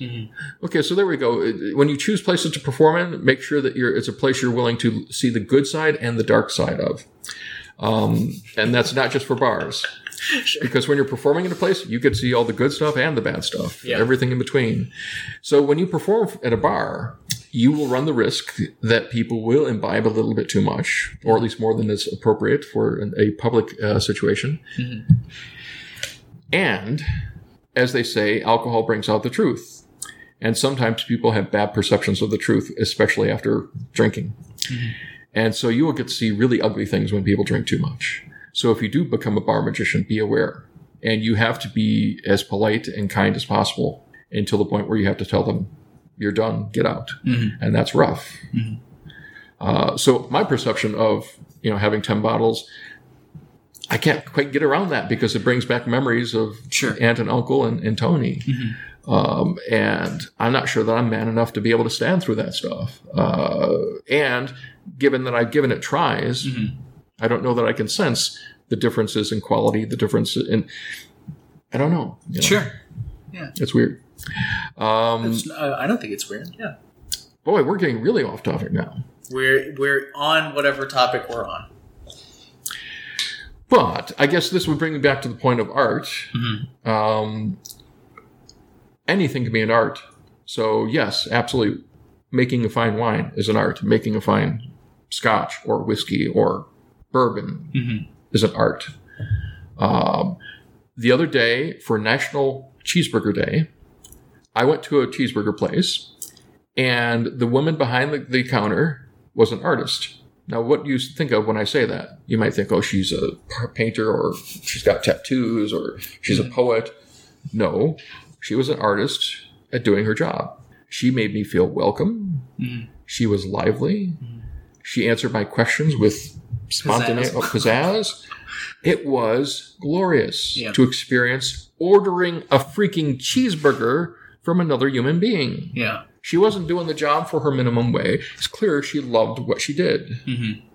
That's art to me. Imagine if everyone did. Well, here, let me read a quote. I wrote this a while back, and as I was thinking about, because you asked questions about what makes art, is magic in art. And that's why I think, honestly, anything can be an art. But let me dig this. Okay, so this is the quote I wrote. For me, art is when the artist touches the collective heart of the audience. Art makes your heart pulse with passion. I also believe that art is participatory between the creator and the participants. Mm-hmm. There are no spectators in art. Great art draws you in and never lets you go. It inspires you. It moves you. It changes you at your core. Imagine if everyone appreciated their chosen craft as art. What a wonderful world it would be. Mm-hmm. And I wrote that in a moment when I was trying to analyze art and what the interaction is between an artist and the people who experience the art. Mm-hmm. Because in my mind, the Mona Lisa is not art until someone looks at it. Mm-hmm. In the same way that a magic performance is not a performance of art until people view it and it touches them in some way, moves them in some way. At its best, changes you in some way. Have you ever seen Teller perform Shadows live? Not Shadows live, no. Okay, have you seen Shadows? I have seen Shadows. Okay. See it live if you can, but if you've seen it on video, you get the gestalt of it. I had really no idea when I saw Penn and Teller for the first time who they were. Mm-hmm. I just knew that they were something to see. Taste exploration. So I went down to the little tiny theater in New York. This was, I think, when it was only seating 100 people, so it was a very intimate theater. Mm. And I saw them perform live for the first time. And I believe Shadows was the penultimate effect. And I don't want to ruin it for the people listening if you've not seen it. And do yourself a favor, don't YouTube it, See Teller live. I presume, I don't know if he still does it in the Vegas show. I hope he does. Shadows is a thing. All I'll say is it's with a rose and a vase. And that's it. The rest you experience. That was high art in my mind. That touched me on so many levels. Because it wasn't just the physical magic. It wasn't just the intellectual concepts that I was viewing and seeing and absorbing. But it moved me in a way that most art doesn't. Mm-hmm. That's high art. So one of your questions was about high art. And I was trying to think, what in my life have I experienced in magic that's high art? Certainly Shadows by Teller. One of the other routines that they used to do, which I don't know that they still do, was called Cuffed to a Creep. I don't know. It's with Penn and Teller and a pair of handcuffs.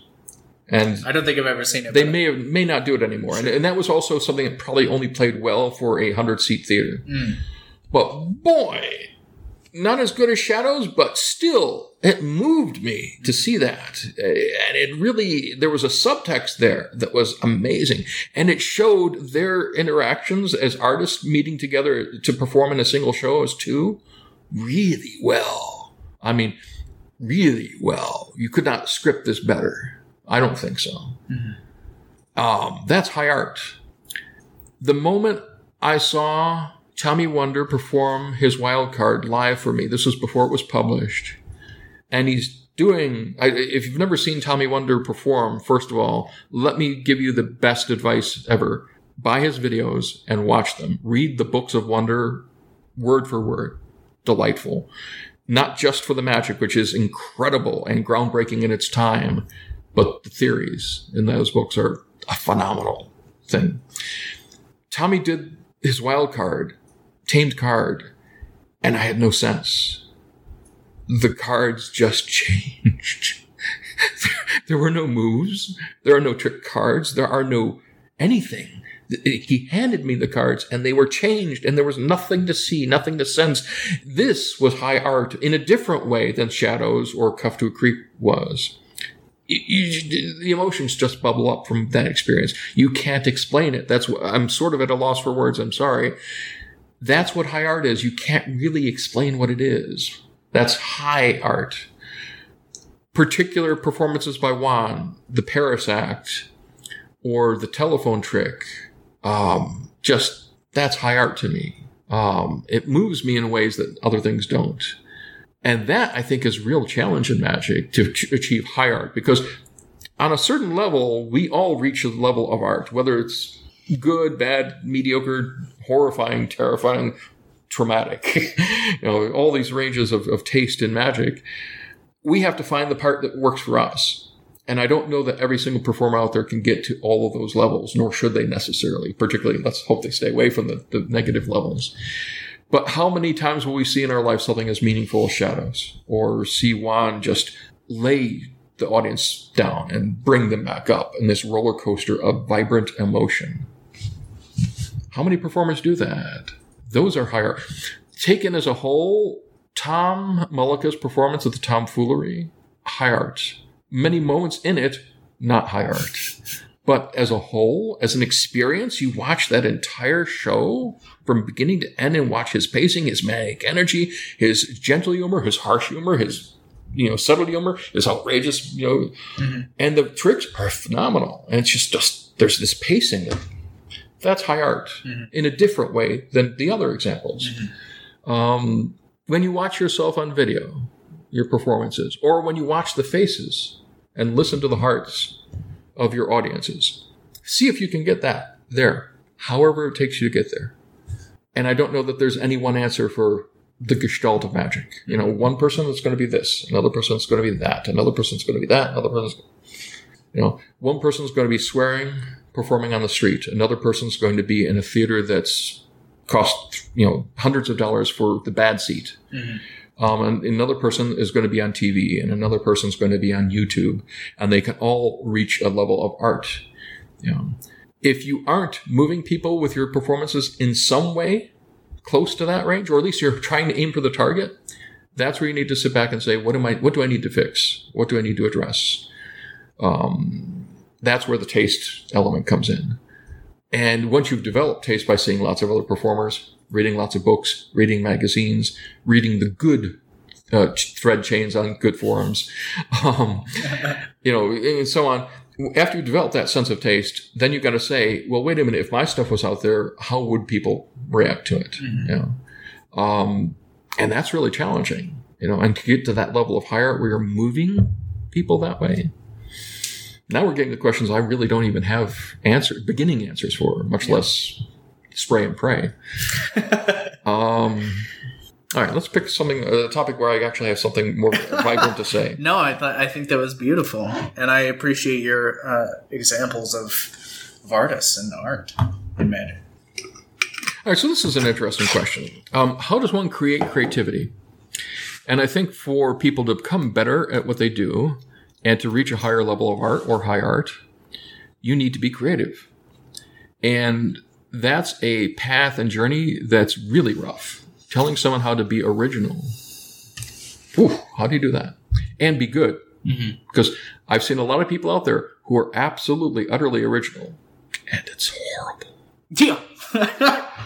Sorry, I just had somebody very specific jump into my mind. Sorry to bring that up, and hopefully your therapist will help you deal with that. Thank you. Hopefully you're not thinking of that YouTube video where the guy did the coin trick with the really weird hand gestures. Okay. What? Was it a young Jim Kranz? Was that? No. Okay. And I think the easiest answer, I sat down and tried to analyze this. The easiest answer is you sit down and do a routine over and over again for yourself until you can't take it anymore. And then you show it to an audience and you perform it for live audiences as many times as you can. And then you sit back down and do it again, the whole process, do it for yourself and analyze what's right here, what's wrong there. And you just do it over and over and over again. And if you do something that many times, slowly but surely, no matter how hard you try, it will become you. It will become more you each time you do it. You will say a joke differently. You will use a better intonation. You'll find a better word. You'll find better timing. Oh, maybe if I didn't do the double undercut here and I did a pass, and I can do a pass now because earlier in my career I couldn't. And over time, let your routines grow. Very few people, until they become a master, and there's very few of those, can do something flawlessly every single time, and it can't be improved. So do something over and over again until you force it into you, and it will adapt and grow with you.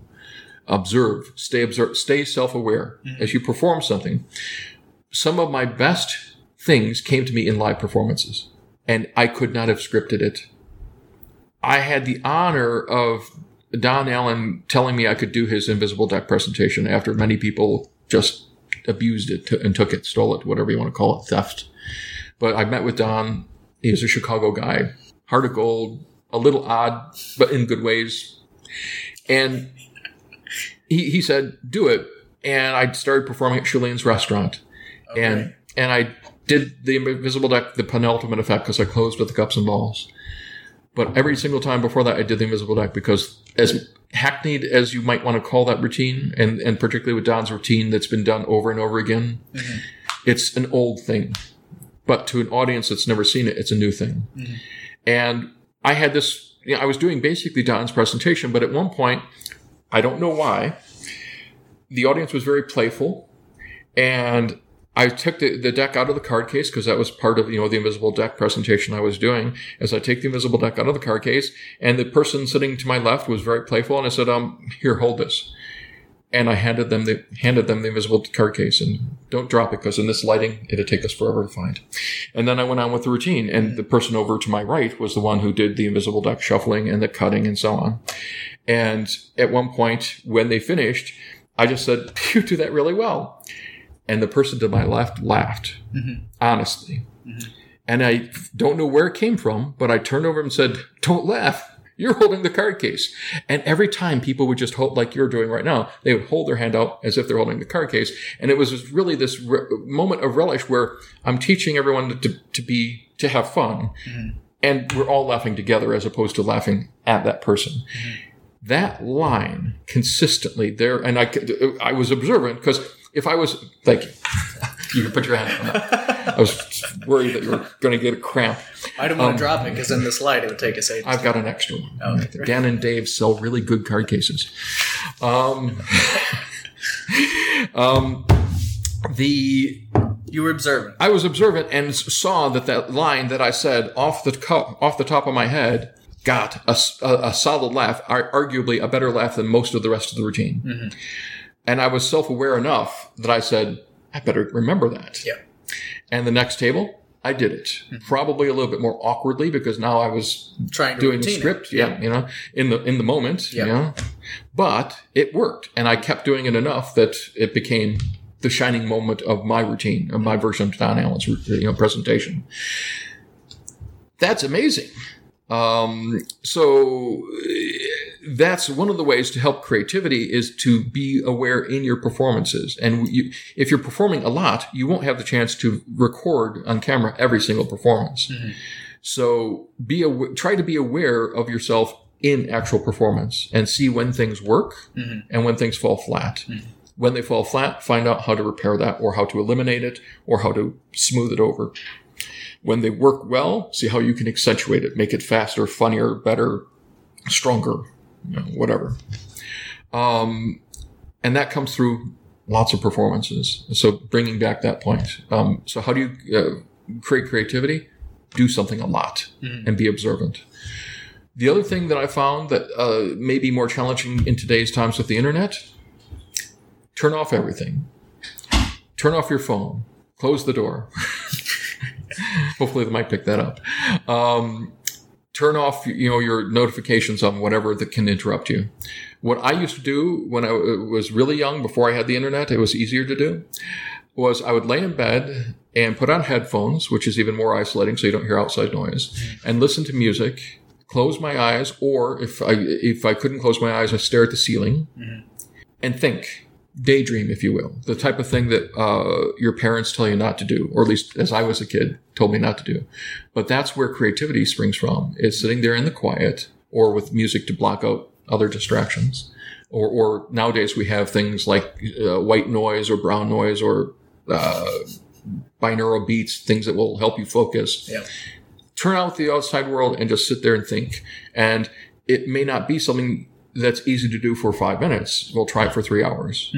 And if you start thinking about something for 3 hours and stay focused and keep coming back to it, even however many times you're distracted or pulled away from other daydreams, you will become creative. And that's how I've created some of my best effects, in my opinion, is sitting down and doing nothing else but thinking. And I think that's important for today's audiences. You get things maybe a little bit too easy. So if you're a beginning magician, resist the temptation to put some search term into YouTube, resist the urge to go to the current hot magic shop and buy the next 16 tricks that you're probably going to put on a shelf, and sit down and think about your own stuff, or think about something that you did buy that you do like, and think, how can I make it better?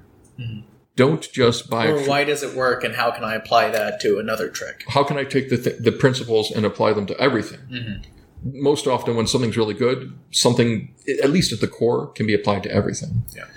I just sort of had an epiphany like that. So first, I'm going to write this down because I need to give backstory. Okay. When I was young, I was... You're still young. Well, let me rephrase. Okay. When I was in... Damn kids nowadays. Yes, Johnny boy, laddie. Get off my internet. Yeah. Get out of my YouTube comments. When I was in grade school, in middle school, and high school, and so on, I was told that I was an analytical child, that I was an engineering person, that I was a maths whiz, that I was going to be an engineer when I grew up. And that's what I believed. And all of those things were, they were hopeful.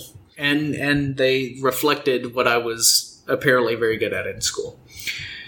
But what that informed upon me was that I was not a creative person. I was not an artistic person. I was of the logical and of the material, right? And that really, really founded this conflict inside of me when I was in college, because I was doing magic and I was working for and with Dan and Dave, and I was like, this is a huge part of my life, but I'm not a creative person. How am I going to make it in this thing because I'm not creative? And it was awful. And it took me a long time to just decide that I was creative by sort of awakening to it. And realizing that creativity is subconscious or automatic, and that it's not necessarily a logical pursuit, even though you can encourage it by sitting down with white noise and zoning in and getting into some sort of flow. You can help it along the path, but it's going to walk its own pace, as it were. Yes, exactly. And sort of just opening to that. So if you're listening and you go, well, I'm not a creative person, you might be. You just aren't aware that what you're doing is what people call creativity. And that was the thing for me, is I was told I wasn't creative, so all the creative stuff I was doing, I didn't recognize that for being what it was. Right? But to get back to your point about finding something that works and then applying that principle elsewhere, I was just reading one of the Eugene Burger books. I think it was... Spirit Theater. No, it doesn't matter. Yeah. But I was reading a trick in there, and he gives this preamble about the beauty of the trick and why it works, and he goes into the method. And I was reading it, and I was like, oh, this is really interesting. This is a one-phase effect. And I was like, that's really powerful. I started thinking about the really powerful stuff that I do and that my friends do, and I go, oh, a lot of it is one phase. Yeah, it's a preamble. It's a dramatic build-up, and then there's this tension that you release with the climax, and then there is the aftermath of astonishment, wonder, mystery, yada yada. I was like, oh, that makes sense. One phase stuff is about the whole and not about boom, boom, boom. There's a space for that. There are places for that, and that makes sense. But I was thinking about the stuff that really kills in my, just kind of casual repertoire. I was like, oh, this stuff is about a magic moment and not about the whole tricks, not about moments of astonishment. It's about this piece and it having a point and a purpose. And so anyway, just that was one of those little epiphanies that I just had recently. I was like, oh, this is a thing where I can take this idea of one phase and this sort of plot structure and apply that to tricks that might be multiple phases, like a coins across or cups and balls. I've been thinking a lot about a one-phase cup and ball routine. Good. Which is It's called the chop cup. No, it's not. It's not, because that's 2 phases. Fair enough. That's a ball disappearing and reappearing, and then a final load. True. Well, it's a 1-phase one. So that's stuff that I've been working on. Just like it's just creative exercises. Yes. Build yourself a house with incredibly small constraints and find a way to live inside it. Yep. Right? Find a way to be happy inside it. Yes. And it's much easier to pay rent on a really tiny house. That's true. The other argument I would make is with creativity, there's absolutely nothing that's off limits. Absolutely nothing that is off limits. So, for example, with your cup routine, and mind you, I don't want to throw you down a wrong path. So actually, maybe I should change this to something else. Let's say I was going to come up with a routine with a magic wand. Mm-hmm. My first thought would be, well, what can I do? I can make the wand vanish and reappear, and all of a sudden I'm going along the flip stick perspective. Mm-hmm. And then I'm thinking, oh, wait, the wand can go through things. Maybe it's a penetration thing. And then I'm not even thinking, what is the wand made of? Mm-hmm. How long is the wand? How thick is the wand? Mm-hmm. Does the wand have tricks built into it, or is it just literally a solid stick? You know? Yeah. These are all things you have to experiment with. And then, of course, the other argument is, why does it have to be a wand? What if it's something else? You know, and then, of course, we're getting into the elaborate types of wands used in the Harry Potter, movies and books. What else can it be? Maybe it's clear plexiglass. Maybe it's made of glass, and maybe it shatters and I restore it. You have to sit down and think about all these things. And then what I'd recommend is, as you come up with ideas, you consider of any value whatsoever, which probably is all of them. All of them have some value, even if they never, ever appear in the performance. But write them down.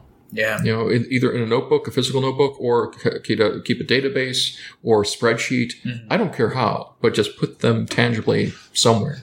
Because sometimes, as we mentioned, creativity cannot be forced too quickly down a particular path. You can guide it, but it's going to take its time, and it's going to be diverted certain places, because that's sort of what it does, I think.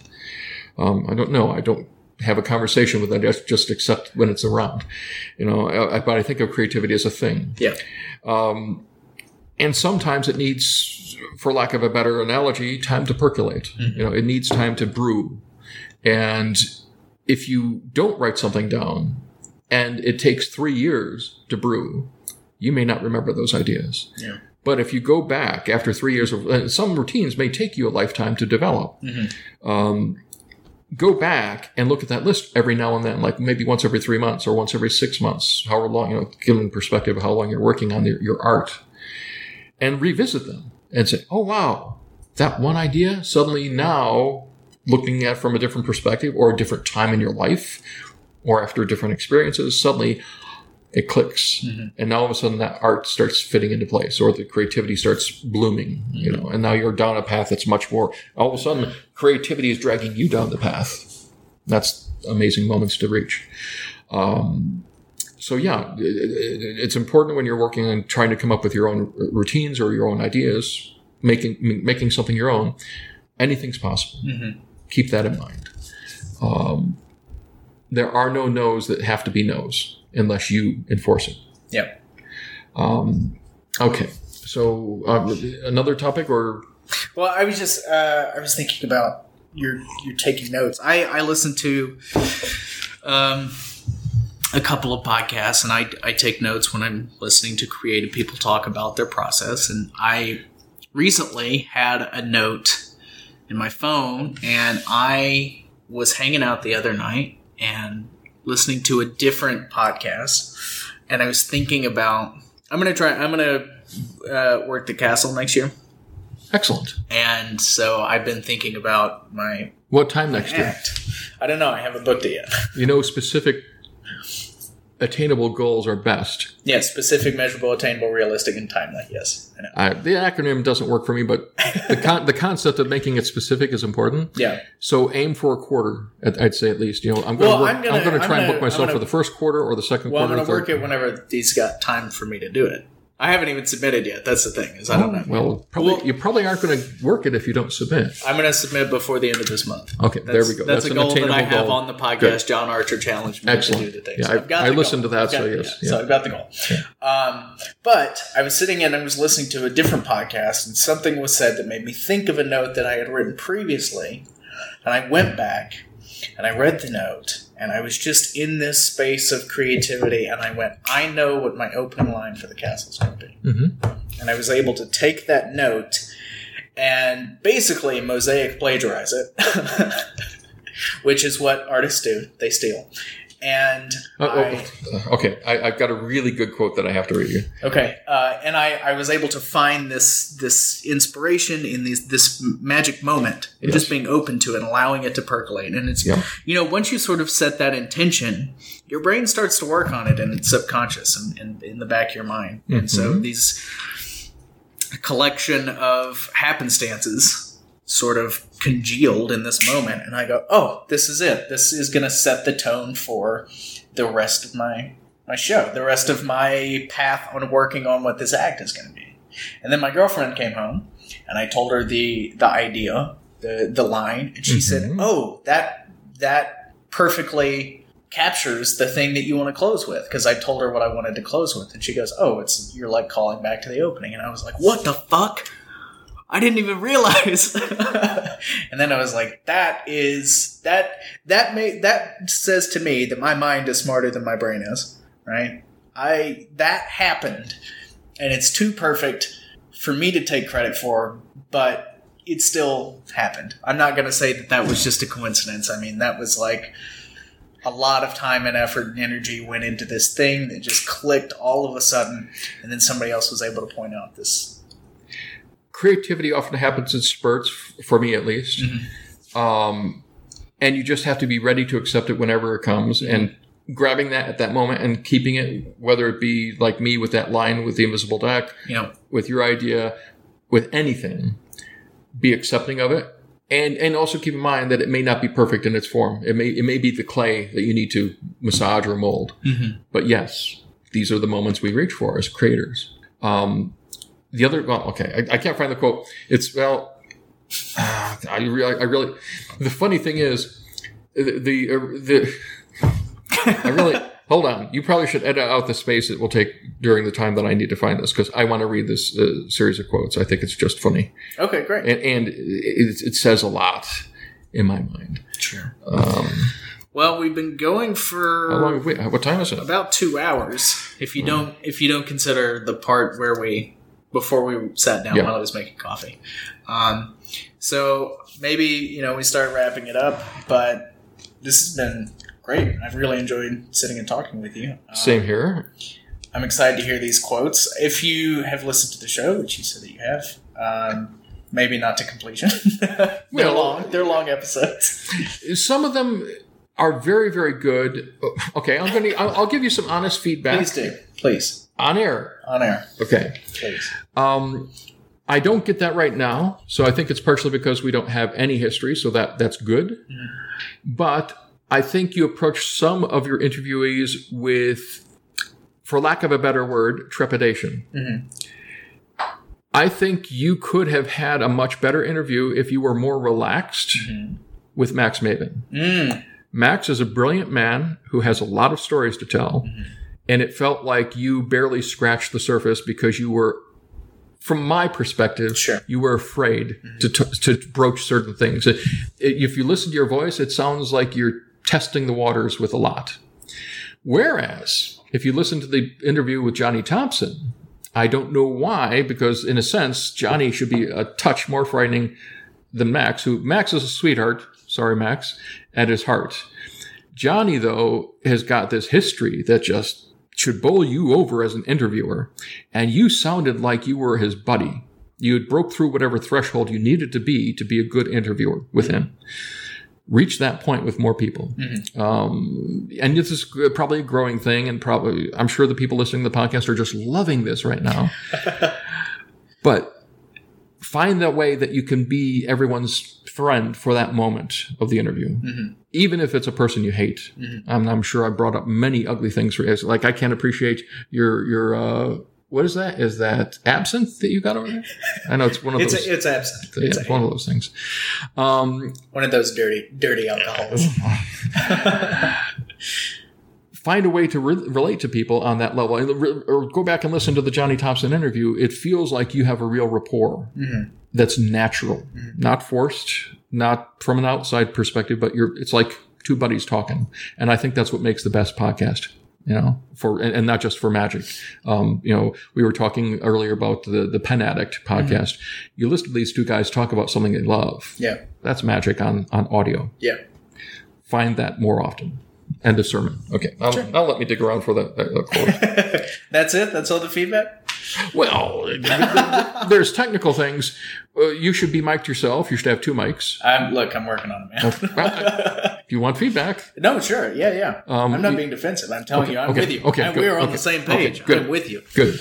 Have your own mic. The advice that was given to me by Paul Daniels with a lavalier mic is, mind you, I was wearing a tie at the time, was to pull it up on the inside and put it actually into the knot of the tie so that it's pressed through the cloth next to your vocal cord, and you get a much better resonance with that. Yeah. I can force resonance for my voice if I really speak from the diaphragm, but with that mic pressed that way, it just comes across naturally. Mm-hmm. So experiment with how you do that, because your voice should be stronger on the cast. This mic is great. Keep experimenting. I think certain things you do with the podcast are excellent, and other things feel overdone, like the recording early each time.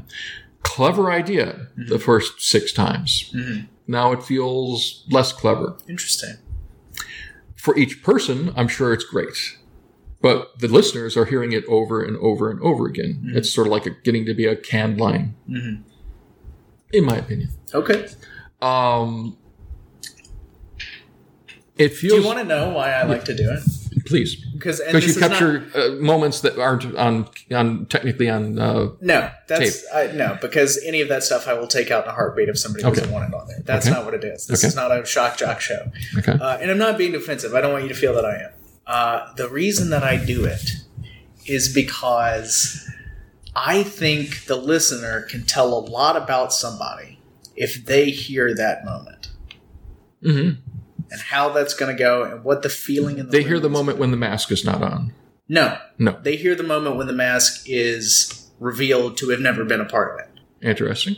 They hear the listener, they hear the guest realize that they have been recorded the whole time and how comfortable they are with that and how comfortable they are with me and if that's even a problem or if it's not. Okay. It says a lot about the person that they're listening to because the people listening know me pretty well, I would imagine. So hopefully we can improve that. I think it's a good moment for the listener. It may be getting old to some people, and there are some people that really don't like it, and that's fine.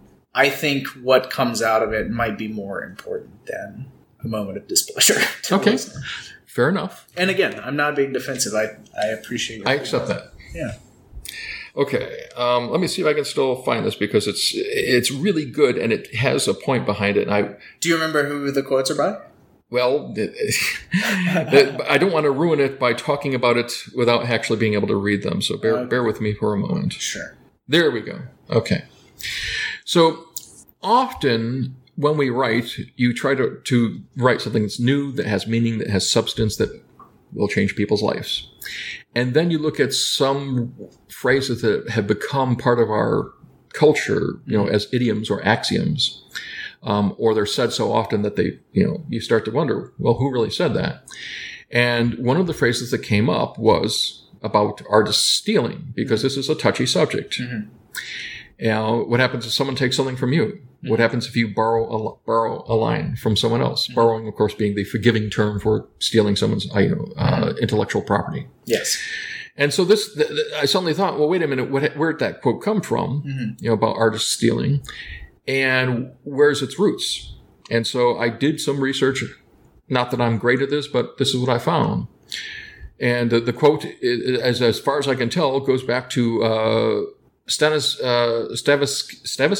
Igor Fridovich Stavisky. Lesser artists borrow, great artists steal. That's the earliest I can find that. Then from T.S. Eliot, mm-hmm. Immature poets imitate, mature poets steal. We know that T.S. Eliot was a great artist. From Pablo Picasso, bad artists copy, good artists steal. From Steve Jobs, good artists copy, great artists steal. And from Jim Krenz, lesser artists lack, great artists gain. Which is where it led me to. Yeah. But I think this is really interesting. Are those people stealing? Because in essence, those quotes sound the same. Mm-hmm. There are differences if you read through them. Sure. Are they unique? Yeah. I think there's creativity in each person that stole something and adapted it to their terminology, which changed the meaning ever so slightly. Mm-hmm. If you find yourself at a point where you've taken someone's line or taken someone's routine, don't stop.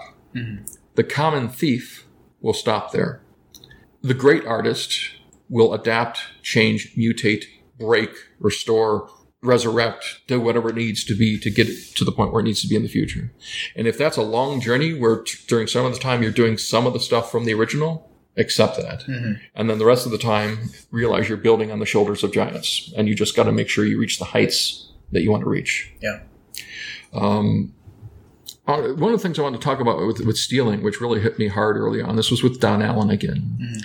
I won't mention the man's name. I think he's gone, so it's probably not that bad, but might as well leave it in dust or buried, as it were. But I'll say what he did.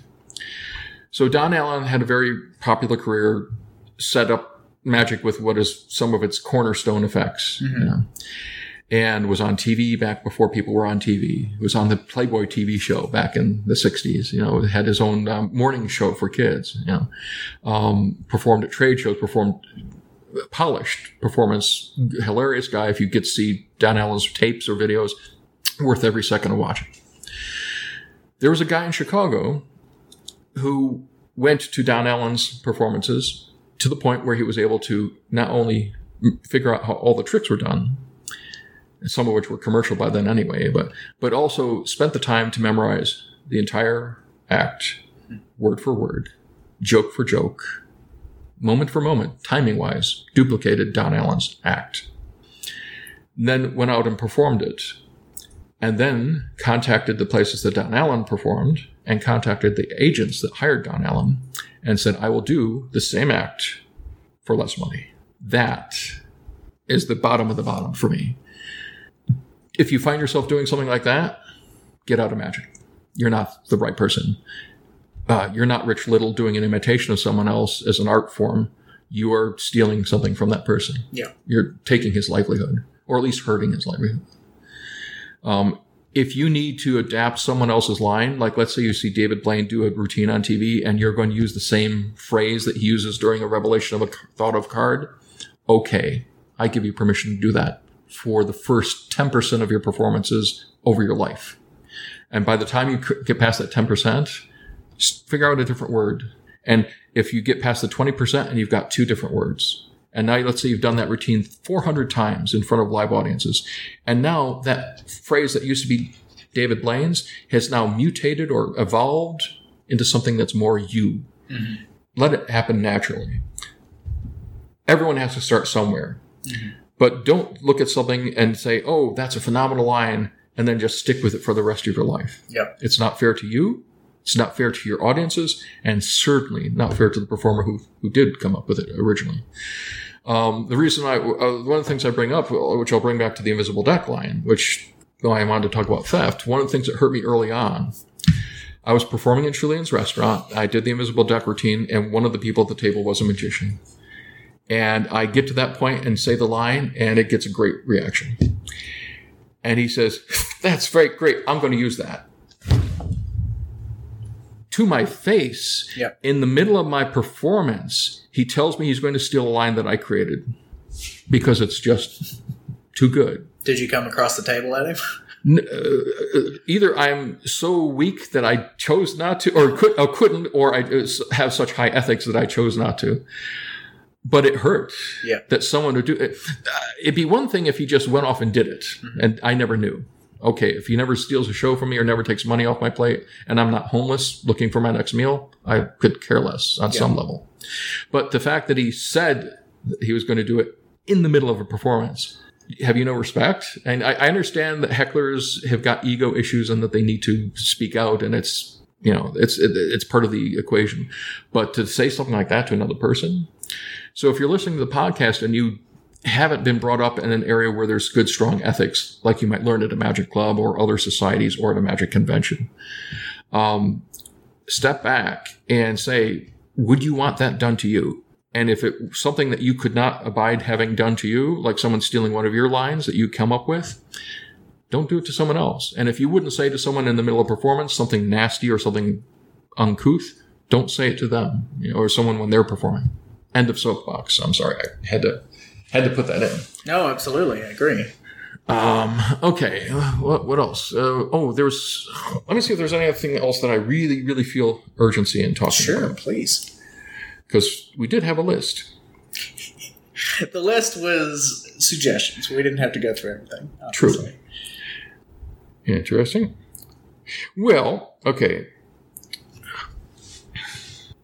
The other thing I'll reiterate about getting better taste, go to a magic convention. You will learn, see, grow more at a magic convention than almost anything else.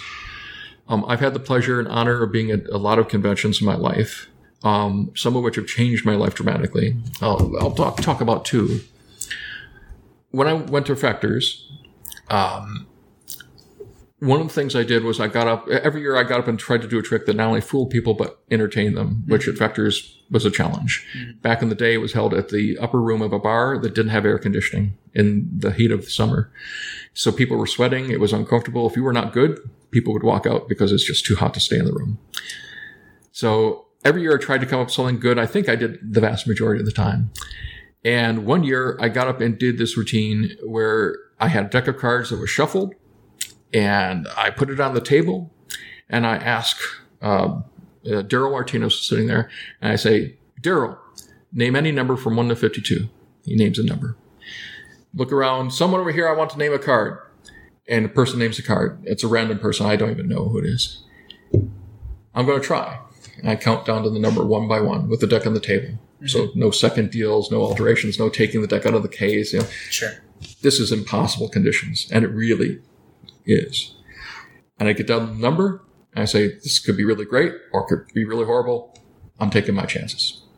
Name the card, name the number, and it's the card. I'm happy with it. I think I fooled everyone in the room. Mm-hmm. After the show, a guy comes up to me and says, you fooled me. Juan Tamariz. There are moments in your life that you will take to your grave being proud of. Mm-hmm. That was one of those moments for me. And it started a friendship or helped accentuate things to the point where I now know Juan very well. If you have the chance to make an impact in someone's life by fooling them, genuinely rock solid fooling them, do it. One of the reasons magicians get into magic is because these things are amazing. They fool us really well. And that brings up this emotion that we don't get. This is the thing, one of the questions. How does magic differentiate from other arts? Mm-hmm. Virtually no other art that I know of brings up that emotion you get when you just are flabbergasted. I think that's a good word. Mm-hmm. When you are flabbergasted by a really good magic performance, you have no sense. You can't even begin to approach how it was done. And it's rare. I can name very precise instances in my life when it's happened. But when that moment's happened and you just have no sense of how it's done, that's a magic feeling that cannot be replicated in any other way. And it feels so amazing. That, to me, is what sets magic as an art apart from any other art form. Okay. Are you willing to do a small experiment? Sure. Okay. Because I wanted to try something that I think would be interesting for you and interesting for your listeners. Okay, sounds good. As you may or may not know, Tim Ferriss has had a huge impact on my life.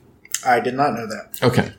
I'll give you a tiny bit of background because this is not pertinent to what we're about to do. Mm-hmm. But Tim has his own podcast, mm-hmm. and it's delightful. Yes. And he writes delightful books, interviewing people, and he pulls information out of them in ways that is remarkable. He'll sit down with a person and really get to a core of a concept very quickly. So I listened to it, and one of his episodes, he announced a contest where you could enter it, and you had the chance of winning one of 3 prizes. The third prize was 10 tech gadgets. Mm-hmm. The second prize was an hour-long private Q&A with Tim Ferriss. You can ask him anything about his books, life, the people he's interviewed. And the first prize was a trip around the world offered by a travel company, which, of course, was advertising on his podcast. Mm-hmm.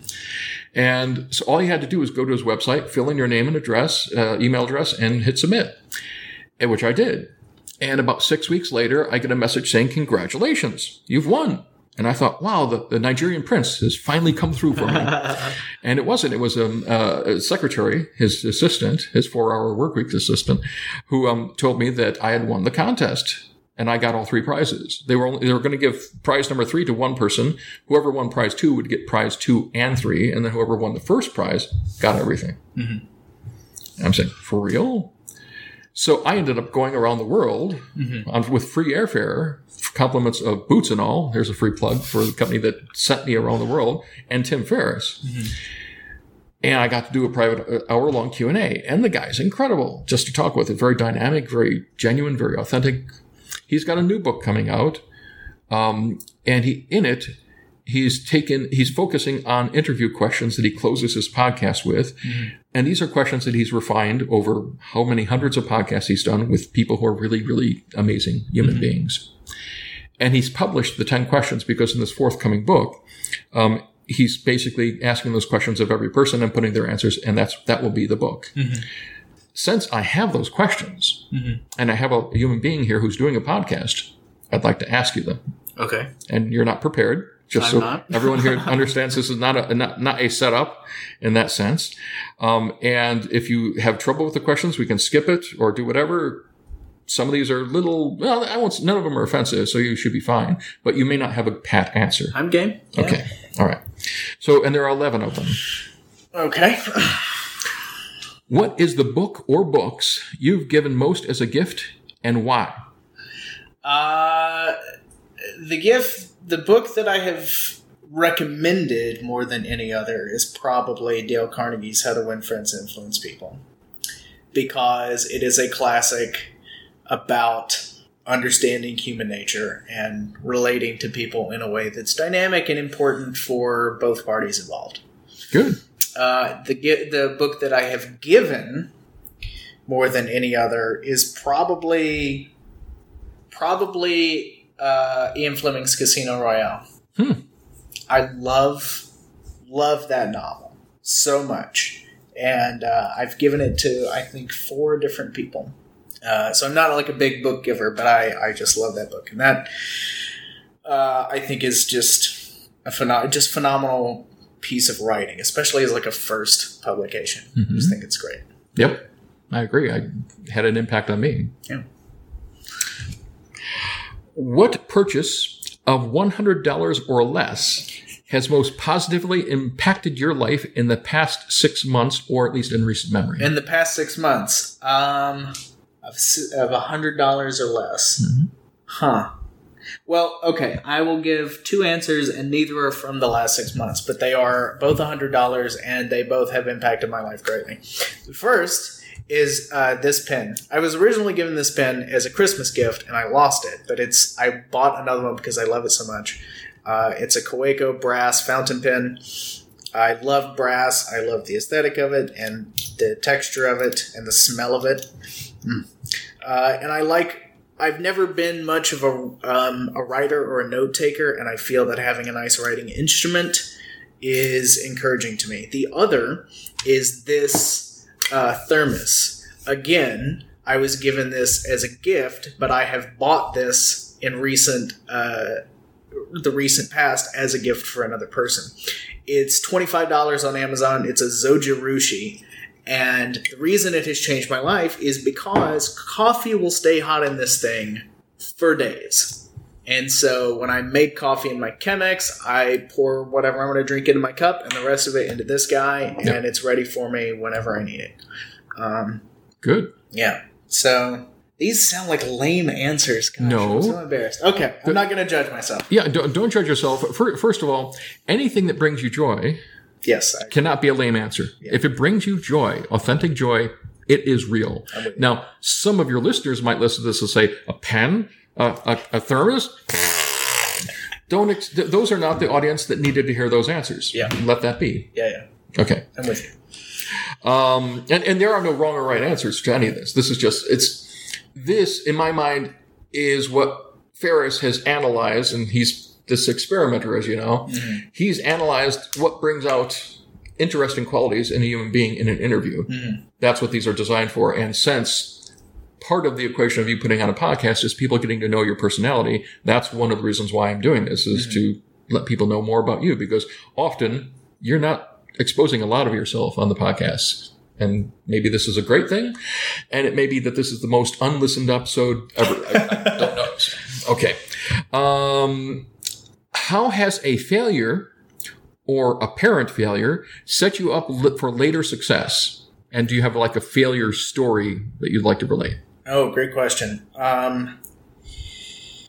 Yeah. So I was at dinner. This is one of the first times I was out with Dan and Dave Buck and Ricky Smith and Alejandro Portela and their respective ladies. Dan's girlfriend, Dave's wife, Alejandro's girlfriend at the time, who is now his wife, and Ricky was with me. And we were at dinner, and I did a trick with my finger ring, and I fooled Dave real bad.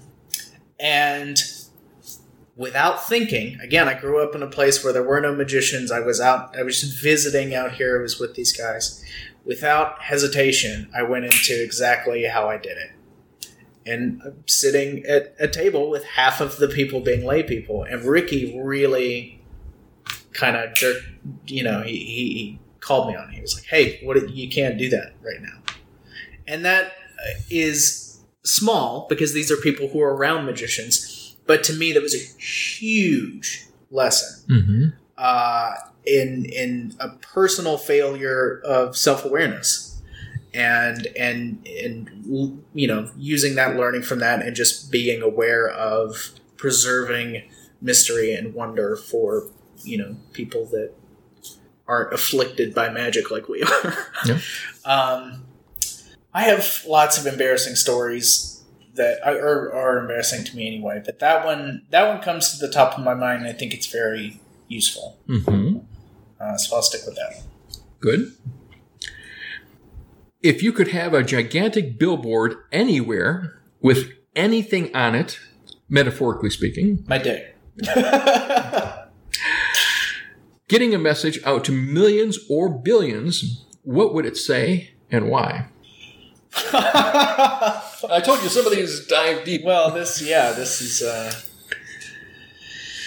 a billboard to billions of people. Well, see, this is where I get highly analytical, and the marketing degree comes out. And I think about what's going to play, what's going to work, what's going to be actionable, what is it that is going to make a real difference. And so I would like to say that what I put on the billboard would be something like, love your neighbor as yourself, or,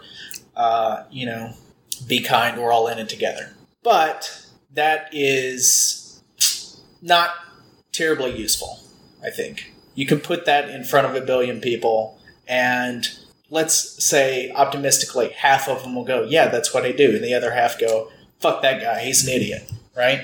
That's just the nature of the thing, right? Yeah. So what I would rather do is put a billboard in front of somebody's face about something that they probably have not heard of, that might interest them, that will then change their way of thinking over a period of time. So, obviously, the answer is a billboard for magical thinking. Sure. Put the podcast up and change the way people think about magic. Because ultimately, that's the goal of the podcast, is to get the public to listen to magicians talk about magic, and that we aren't fucking the worst, Yeah. So that's, that's what I would do. Right now, that's how I feel, is I'd put a billboard up that says, I don't know, the logo and something about the show. Good. And I'd focus group that and make sure it was right before, committing. But something to that effect. No comment on focus group. So these are questions for you. Okay, good. What is one of the best or most worthwhile investments you've ever made? And it could be investment of money, or an investment of time, or an investment of energy. one of the best investments I ever made was actually 2 purchases.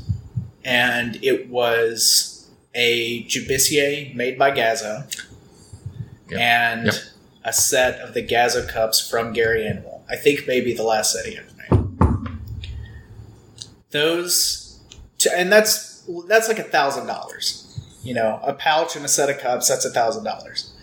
For an act, which could bring you many times more back. In the time that I bust, I easily made that money back. I mean, it took me a matter of weeks to make that money back. And the experience that I gained from it was tremendous. Mm-hmm. I mean, you know, it's amazing what you learn on the street performing, you know, 10 shows a day, 15 shows a day. In front of an audience that can walk away. In front of an audience that can walk away, yeah. And who doesn't want to pay you. So, yeah, as far as personal investments monetarily, that's what I'd put it on, probably. Good. What is the most unusual habit or an absurd thing that you love?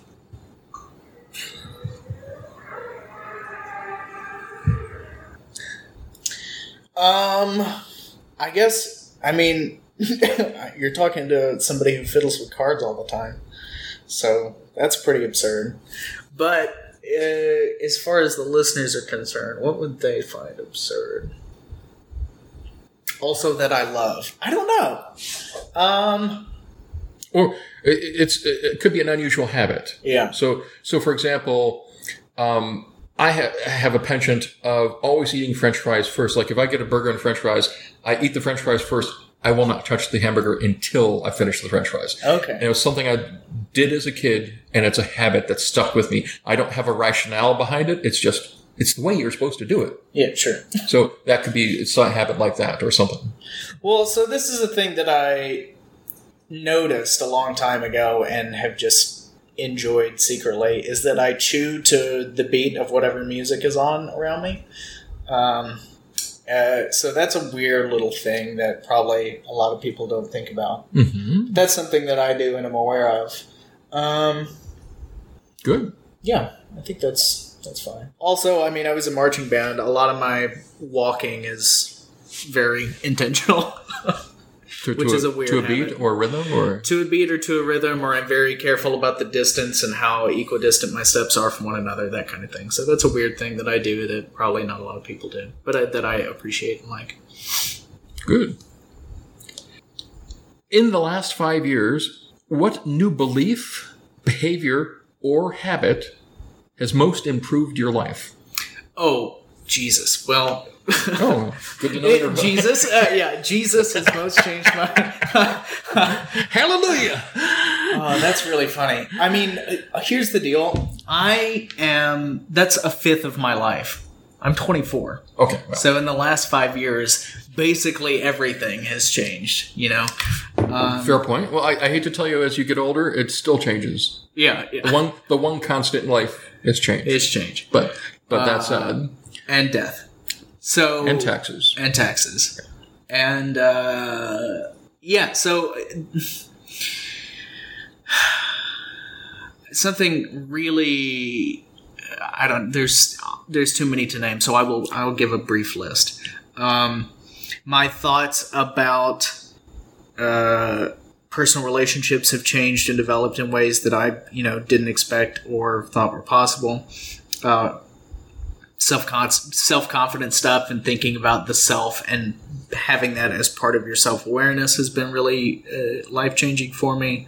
The way that I think about, because I was born and raised Southern Baptist, and the way that I think about religion and spirituality has changed a lot in the last 5 years. That's been, I think, really helpful and beneficial. And I guess if I were going to boil all these things down, it would be practicing empathy and really just trying to be present and live in the moment in an authentic, empathic way. Mm-hmm.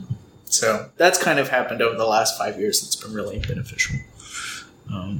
As far as practically and materialistically, I am much, much cleaner and tidier. And that has been a conscious effort in the last 5 years, is to develop this.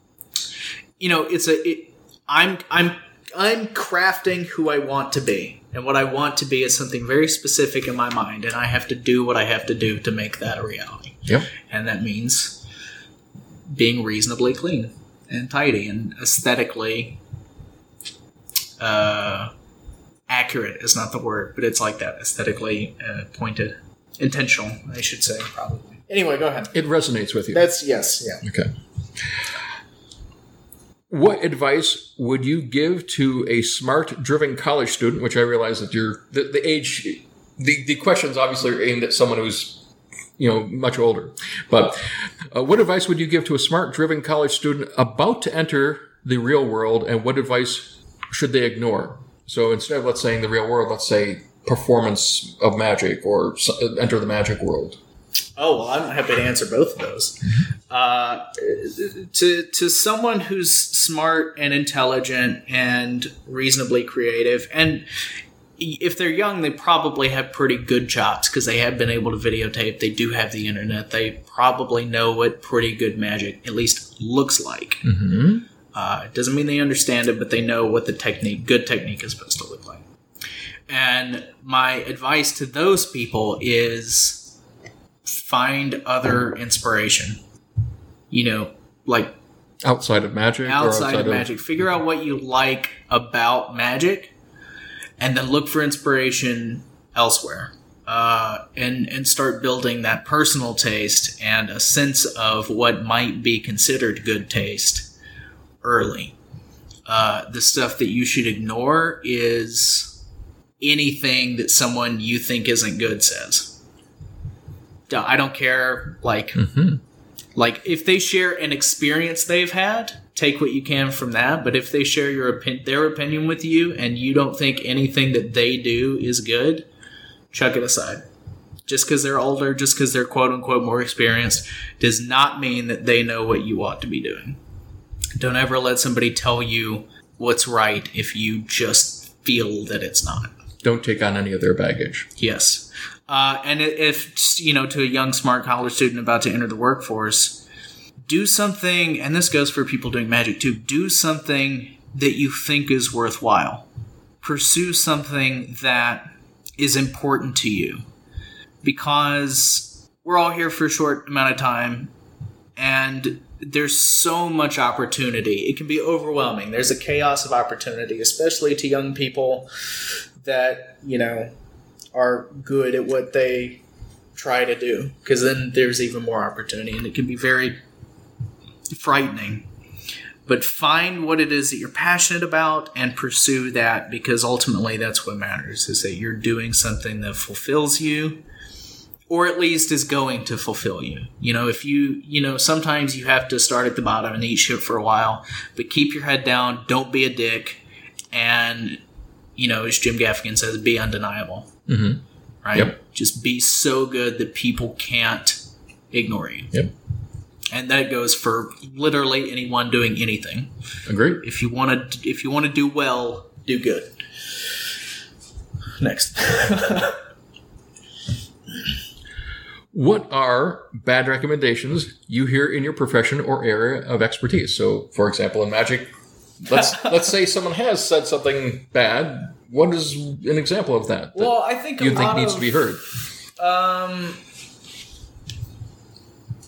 I don't get many recommendations. I don't get many personal recommendations magic-wise because I don't perform a lot. Mm-hmm. But anything we can broaden it to outside of magic. Here's what I would say to that is that if you are trying to accomplish something that is an idea or that is abstract, let's say you are trying to move someone and you're doing it in a way that is potentially very powerful, and someone comes up to you and goes, hey, you should do this move. If they don't understand the emotion you're trying to invoke in the audience, don't listen to them. It doesn't matter if that sleight is amazing. It doesn't matter if it would work well in your routine. Play with that, think about it. But if they don't understand what you're trying to do, again, don't listen to him. Any advice that is something like, oh, did you see what this guy's doing? You should do that in your act. Mm-hmm. Any advice that is hack. Any advice that, if you were to take would do detriment to magic. And it's hard to know in the moment, but again, cultivate what you think the art of magic is supposed to be. And if you're honest and true to yourself in regards to what that is, not even just in magic, but in your life, then, you can't be faulted. Really good points. And stuff to think about, meditate on, etc. Mm-hmm. In the last 5 years, what have you become better at saying no to, such as distractions, invitations that aren't appropriate or aren't needed at this time? I have become much better at saying no to no, in myself and from other people. And so I am inclined to stay home, to not do things, to not go out. And I have gotten better at being out in the world and doing things, because I can always justify being at home on my laptop and reading and learning and searching and, experiencing things that way. But sometimes, and for me, I have found that it is important to get out and socialize and sort of flesh out these other parts of my life that I, didn't think were important a few years ago, but, are actually impacting me in a way that's very positive. And then what was the other thing? Well, saying no to distractions or invitations. And then saying no to no in myself, that being that. And then also when I hear no from someone else, that's often just a not yet. Sure. And so not taking a no personally, thinking of it as either you're not ready or I'm not ready. Mm-hmm. And then doing what it takes to make that happen if you still think it should happen. Mm-hmm. So good. And then finally, when you feel overwhelmed or unfocused or have lost your focus temporarily, what do you do? That's a great question and one I want you to answer as well. Oh, sure. When I lose focus, I guess a lot of times if I'm feeling burned out, because that's really, I think, maybe the crux of the question as far as I'm interpreting. Anyone who's on the path to mastery will at some point experience this sometimes on a regular basis. Yeah. So when I'm feeling burned out, I step away from it and I try and find the feelings elsewhere. Mm-hmm. So anything that I am appreciative about the thing that I'm burned out about, I try and find that elsewhere. And oftentimes I won't. And I'll go, oh, okay. Mm-hmm. And then I'll start jonesing for it again, Mm-hmm. But it's also helpful for me to remember why I'm doing what I'm doing. Mm-hmm. And that is something that helps me keep going and actually helps me prevent burnout. So the meta question that I'd just bring up at that point is, why are you doing what you're doing? As a general, Malou, as opposed to something specific. Yeah, why am I doing what I'm doing? I'm doing what I'm doing because I want to make magic better. I'm doing this podcast because I want the public perception of magic to be different. I want magicians to think about what they do in a more artistic way. I'm running Art of Magic in a very specific way because I think that it is slowly but surely pushing magic in a way that is helpful and beneficial in the 21st century. I'm getting more involved at the Magic Castle for the same reason, so that I can influence these people coming in a way that is positive and encouraging, nurturing, and also smart and agile and intelligent, and not, hey, it works, that's how we've been doing it for 50 years. How about no? Mm-hmm. Let's try and innovate. Anyway, that's why I'm doing what I'm doing, is to try and leave magic better than I found it. Excellent. So, what do you do when you experience burnout? How do you get away from it? Or how do you get through it? How do I get through it? Well, if it's a short-term burnout, the thing that I have found the best, which, of course, the challenge is that it drives people around me crazy, is I pace at an extraordinarily high motion, which I rationalize as it's excellent exercise for someone who gets no exercise. But I find that walking around for example, if I was here and there was, let's say, a little bit more room between, the stuff on the side and the center of the room, I'd be going around and around and around and around. I might do that 100 times. Yeah. I've been told this is from a Zen Buddhist, that this is a walking meditation. I don't want to analyze it. I know it works. I know that if I pace in a circle around objects and have no impediments to my pace, and I can really, like a little locomotive, keep going, it somehow refreshes me. I can just hear your mom, Jimmy, sit down, you're making me nervous. You're wearing a path on the carpet. So that's the short-term answer. Yeah. The long-term answer is do something new. Mm-hmm. Win a contest and travel around the world is a great answer. Yeah, holy fuck. Can we talk about that for a second? Go ahead, sure, yeah. I mean, where did you go? What did you do? How long was the trip? Well, it wasn't very long. It's only 4.5 months. Oh, no, that's not very long. Jesus Christ. Okay. Well, my first response was after I contacted his assistant. Yeah. I was put in contact with the Boots and All travel company, who were the ones who were technically giving me the prize. Yeah. And I said, well, what are the limitations? And the response I got back was the most frightening concept I've ever heard of. There are no limitations. Okay. Well, now we know what kind of pull Tim Ferriss has. So I then decide to spite them, because I'm saying they're lying. There are limitations. So I come back with a list that they're never going to say yes to. And they said yes. So what was the list? The list, okay. I can't remember it. It's so long. Bear with me. I had a teacher in high school whose sons. Yeah. There was, I think, Wendy's or some fast food chain had a promotion where on their cups, it was like a peel and stick thing on the cup.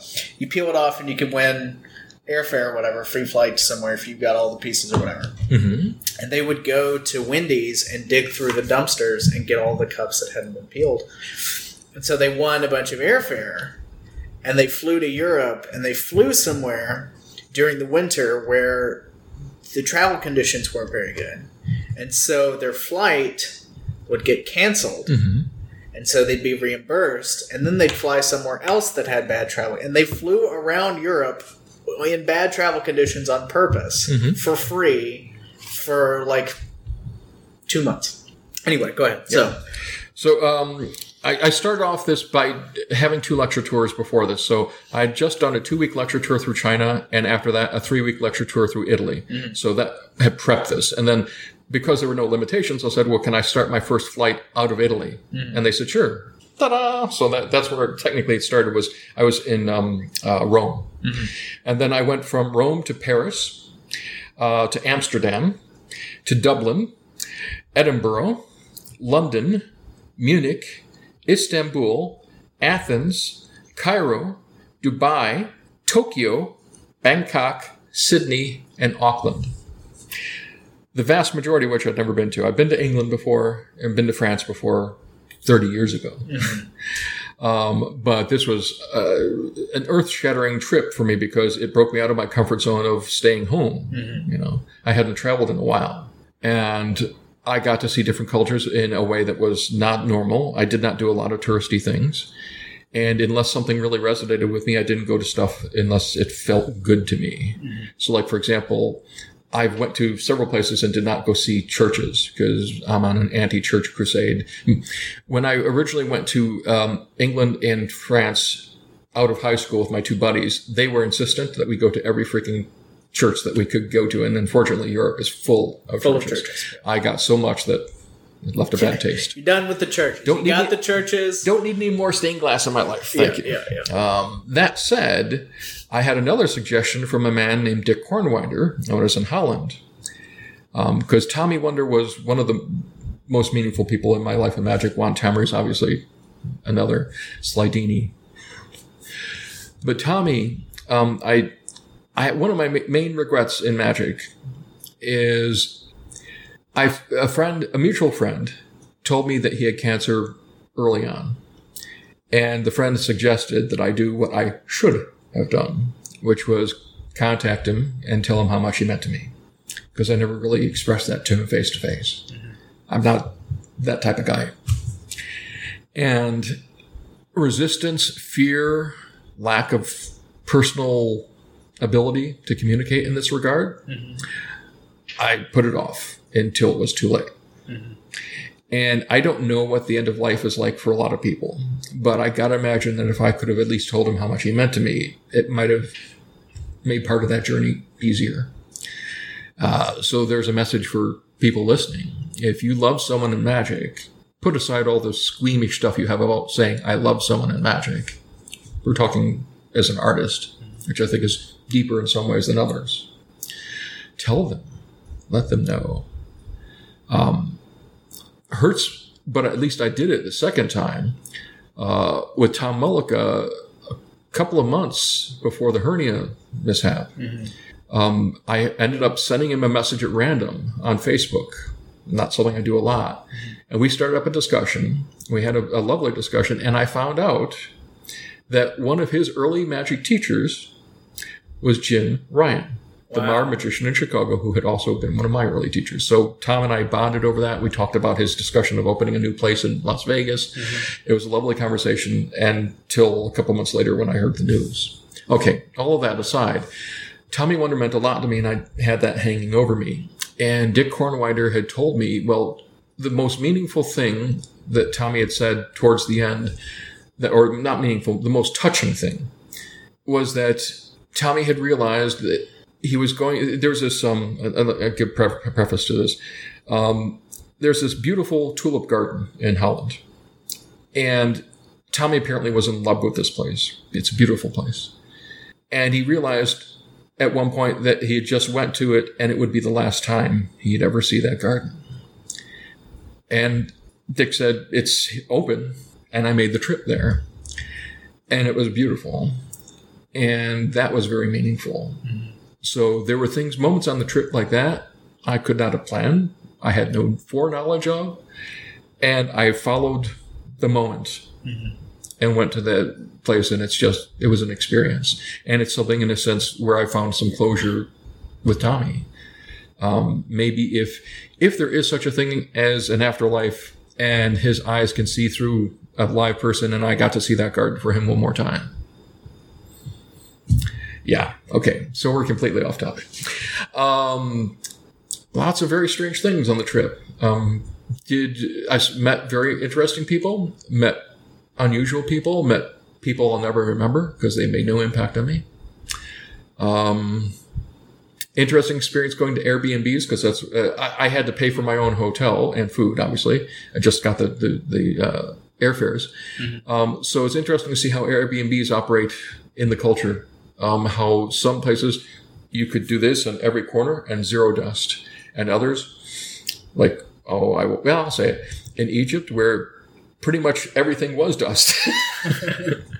Probably due to the nature of the environment, but interesting experience of seeing how one cultures treat guests in a home and versus others. I wouldn't trade it for the world. Hope I can do it again. Everyone always asks me, how do you win a contest like that? And the only answer I can give is enter. If you don't enter, you're guaranteed you won't win. If you don't believe you'll win, you might somehow fulfill that prophecy. So give yourself the chance. Say I might win. Who knows? Coming back to the point of what you do when you're distracted and pull yourself back in, self-awareness, step out a bit and say, am I on focus with the most important thing that I want to get done at the moment? With David Allen's productivity technique, there's a technique that I'm enamored of called Inbox Zero, where you get your email inbox to zero. There are people that have 20,000 emails in their inbox. Terrifying concept to me now. Every day I go into my email box and if it's something I have no interest in, immediately delete. If it's something that I want to keep but has no action related to it, I archive it. Otherwise it goes in one of three folders. One is action, where it's something I have to actually do an action with, respond to someone, take care of a bill, whatever. It's something that's action-oriented. Incubate, which is something I want to think about maybe in a week or two, but I don't want to do anything this week. So that goes into the incubate folder. And then the third folder is waiting. So let's say, for example, I write a letter to someone and I'm waiting for a response back. I put it into the waiting folder so that way I can scan those 3 folders on a regular basis and pay attention to the important stuff. Often, because I get 300 emails a day, a lot of mailing lists, I will get distracted with the whacking the weeds. And then every now and then I have to pull back and say, go back to the important folders and get some progress done on those before you whack the weeds. Take care of the house before you take care of the lawn. So that's being aware of what you're doing, pulling yourself back in.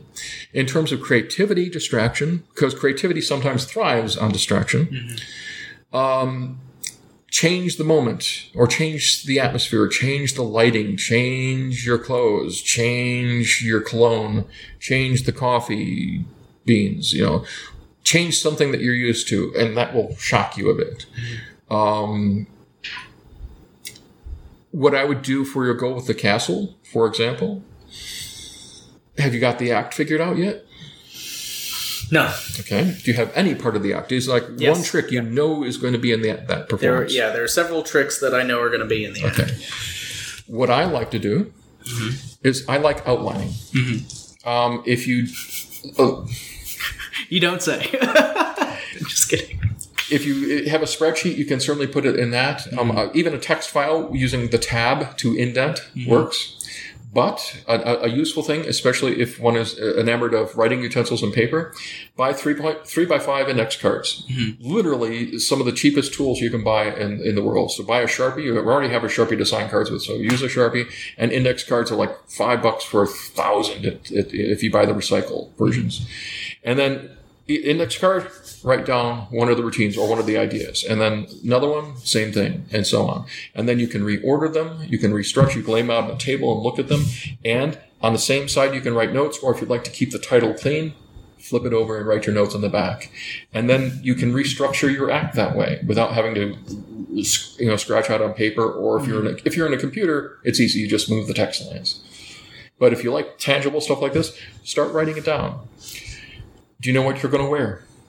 Okay, so you've got that figured out. That was the first thing. Good. The other thing that I recommend as a good tool for reaching the completion of goals, or at least moving towards the completion of goals, visualize yourself in the moment and what you want to see on the faces of your audience, and see that on generic faces in the audience. That's helped me a lot. That's great. And I don't know if it's something that works on the subconscious level and then filters out upwards, but if you can, and if you need to visualize, if you need to put something on your eyes like a sleep mask, they sell those for a few bucks. Put that on. Again, I like the idea of headphones that blocks out that.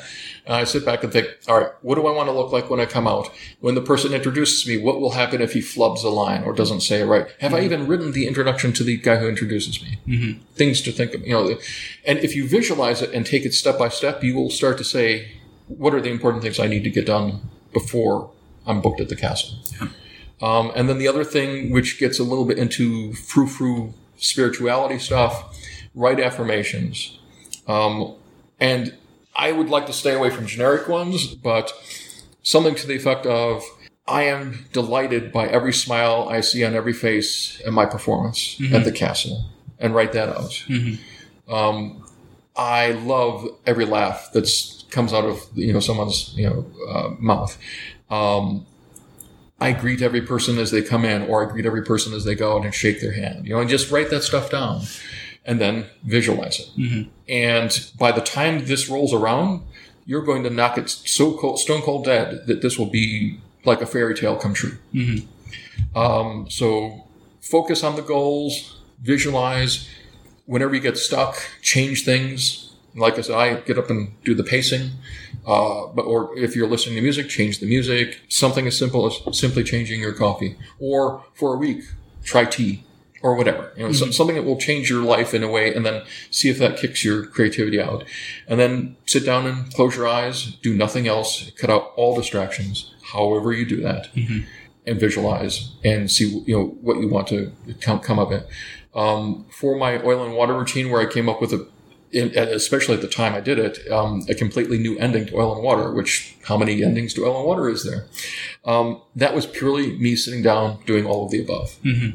And it bubbled out of me. I didn't have to force it out. It was just like, bing, bing, bing, and 3 hours later, and the method actually makes the ending happen. Genius! How do I get this made? And then the steps were, I need to figure out how to print on playing card stock. Because this is, of course, before the luxury we have now where we can go to U.S. Playing Card Company and just ask them to print things. So I found out, we can silkscreen on cards. How do I silkscreen? Because that's how you print on T-shirts. Mm-hmm. Well, I found, Tony, my friend, happened to know how to silkscreen. So he put me in contact with a company that would make the screens. I designed the pips order, had it printed out on clear acetate, took that to the screen printer, got the screens made, came back, and then laid the cards out and did a squeegee with red ink for the red pips, black ink for the black pips. It would have never started if I had just not sat down and visualized. Some people would want to call it meditation. I'll just say, sit down and think with zero distractions. And if you find yourself distracted, realize it and then come back to the focus. Mm-hmm. And realize it may not happen in one night or 6 nights or 1,000. But if you keep going, I bet you it'll happen sooner than you expect. I agree. Well, thank you so much, Jim. This has been amazing. We finish with the most astonishing piece of magic you ever saw. When was the time that you were fooled just the hardest? Flabbergasted, totally befuddled, bamboozled? Wow. Ever. Or just a time that it was really good. Well, a time when it was really good didn't fool me at all. Was almost any time. What is your definition of fool? What was my definition of fooling? Because here's the answer. My answer to that question: the time that I have felt the most totally astonished, I knew the method. Not like I think I know how he's doing it. I literally do the method. More astonished than probably anything else. I have an answer. Okay, but the meta answer was Jay Marshall doing Lefty. Mm-hmm. I know exactly. Technically what he's doing from a ventriloquism perspective. Mm-hmm. But the magic of him doing that performance, impossible. And having worked for Jay for 15 years, I got to see it a few times. Yeah. And every time was special. Okay. The moment, and with all due respect to all the amazing magic that I've seen that has touched me deeply, like Teller doing Shadows, like Juan Tamara's on numerous occasions, with Jim Ryan with the cups and balls, with Slidini with the coin. Mm. Actually, I'll say 2. Slidini with the coin. I got 3 lessons with Slidini. 1 on cards, 1 on coins, and 1 on the handkerchiefs, the knots. There were 2 moments with Slidini that will stick with me permanently, vividly, for the rest of my life. One is I was doing a buckle, and I was using my middle finger to do a buckle, where most magicians were using forefinger to do the buckle. Mm-hmm. With the forefinger, you're flashing the front of the buckle. It's very clear, if you're looking at the right angle, what's happening. With the middle finger, it's color. And apparently at the time, people weren't doing this. Mm-hmm. Slidini saw this as he was teaching me and said, you do that very well. You're clever. Slidini telling you you're clever felt right in all the good ways. Mm-hmm. You know? But there was this moment in his coin routine when he has the silver dollar up here and he does this. That's exactly what it was. I was there. I was attentive. I was vibrant in the moment, present, you name it. And that coin was just not there. Silver dollar here, and it's gone. Right in front of my eyes. It cannot be explained. Now, technically, I understand exactly how it works. Yeah. I know what I did not see. But I did not feel it. I did not sense it. Yep. I did not. The coin melted away in reality. That was one of the moments. Yep. The other moment, I had studied Tommy Wonder's Cups and Balls before it had become known, before the books. Yep. And I got him to come into, one of the privileges of working at Magic Incorporated was I got Tommy Wonder to lecture at Magic Incorporated, as well as a couple of other magic clubs in Chicago. And I paid him to record his lecture. Videotape his lecture, because I wanted to learn how to do his cups and balls, etc. Do you still have this? Technically, it's on YouTube. Oh, okay. Technically. Because when I made it, I said to Tommy I would not make any copies, and he says, well, you can make 1 copy for me. Okay, Tommy. So I made a copy on VHS tape way back when, transferred it to PAL, because we had to deal with stuff like that back then, and mailed it to him after it was done. So he got that tape.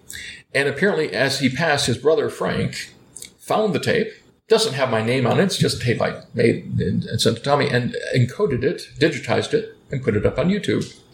So the videotape of me filming Tommy Wonder is on YouTube, not with my permission, and given the sensitivity of, what his brother is going through, missing his, Josh Bevelman, I can't say anything about that. Layman, unfortunately, could search and see some phenomenal magic that's groundbreaking for free on YouTube. The one advantage we got with exposure on YouTube is there's so freaking much stuff on YouTube that most people are never going to find it unless they're really looking for it. Yeah. So, okay. So yeah, the video is available.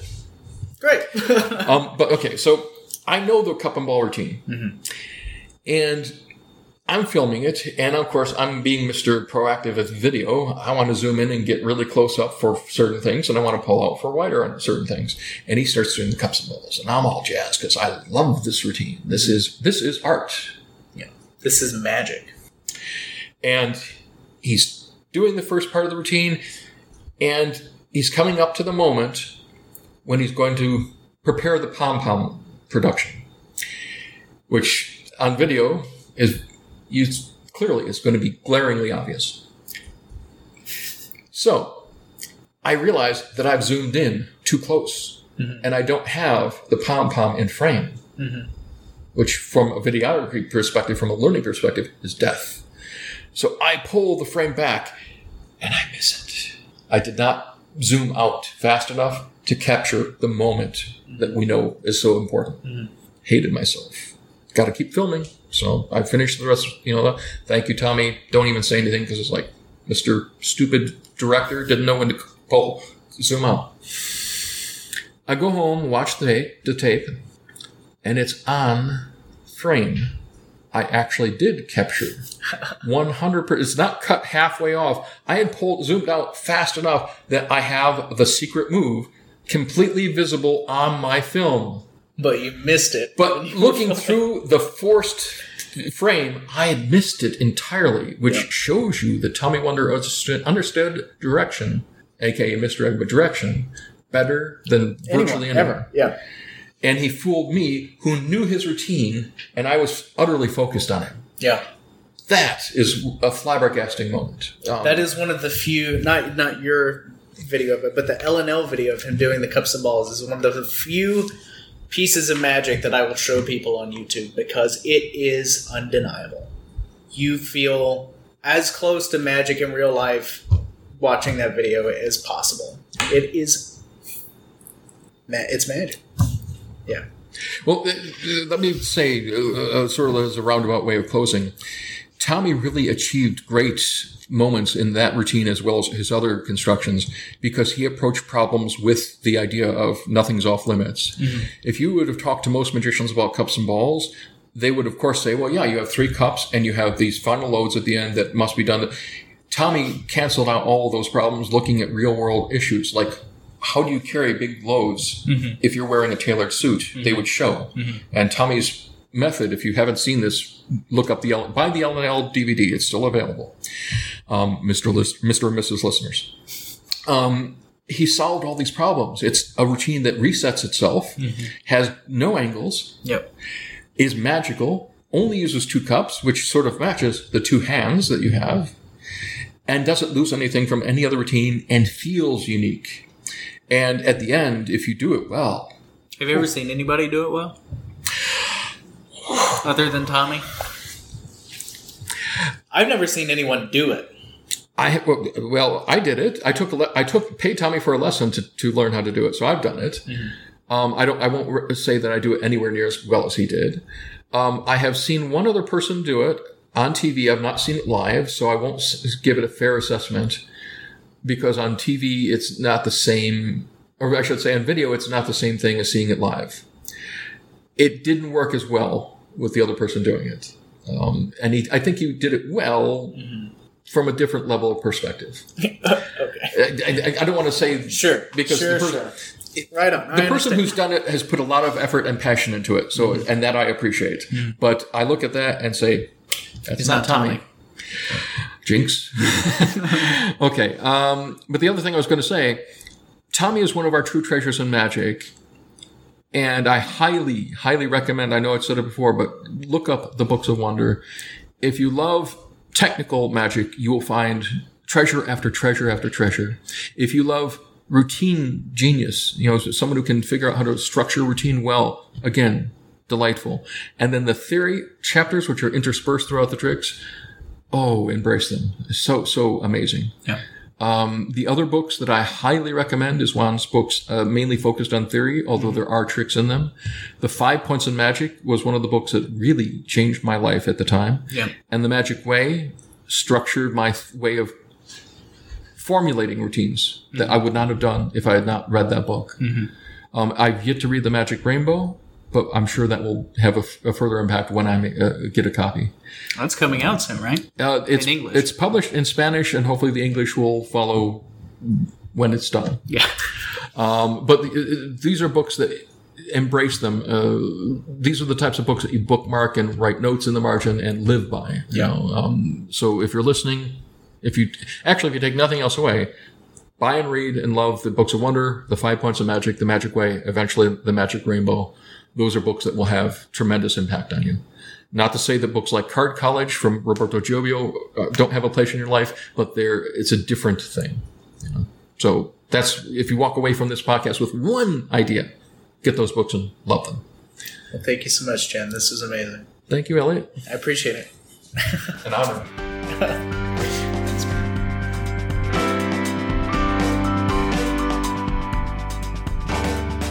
Thanks so much for listening to Magical Thinking. If you enjoyed the show, head over to patreon.com, that's patreon.com/magicalthinking, and become a patron to support the show and get access to exclusive content. Feel free to interact with me on Patreon, through the Facebook group, which you can find by searching Magical Thinking, or by emailing podcast@artofmagic.com. Follow us on all the social media channels, and tune in every Thursday for a new episode. I'll see you next Thursday. Cheers.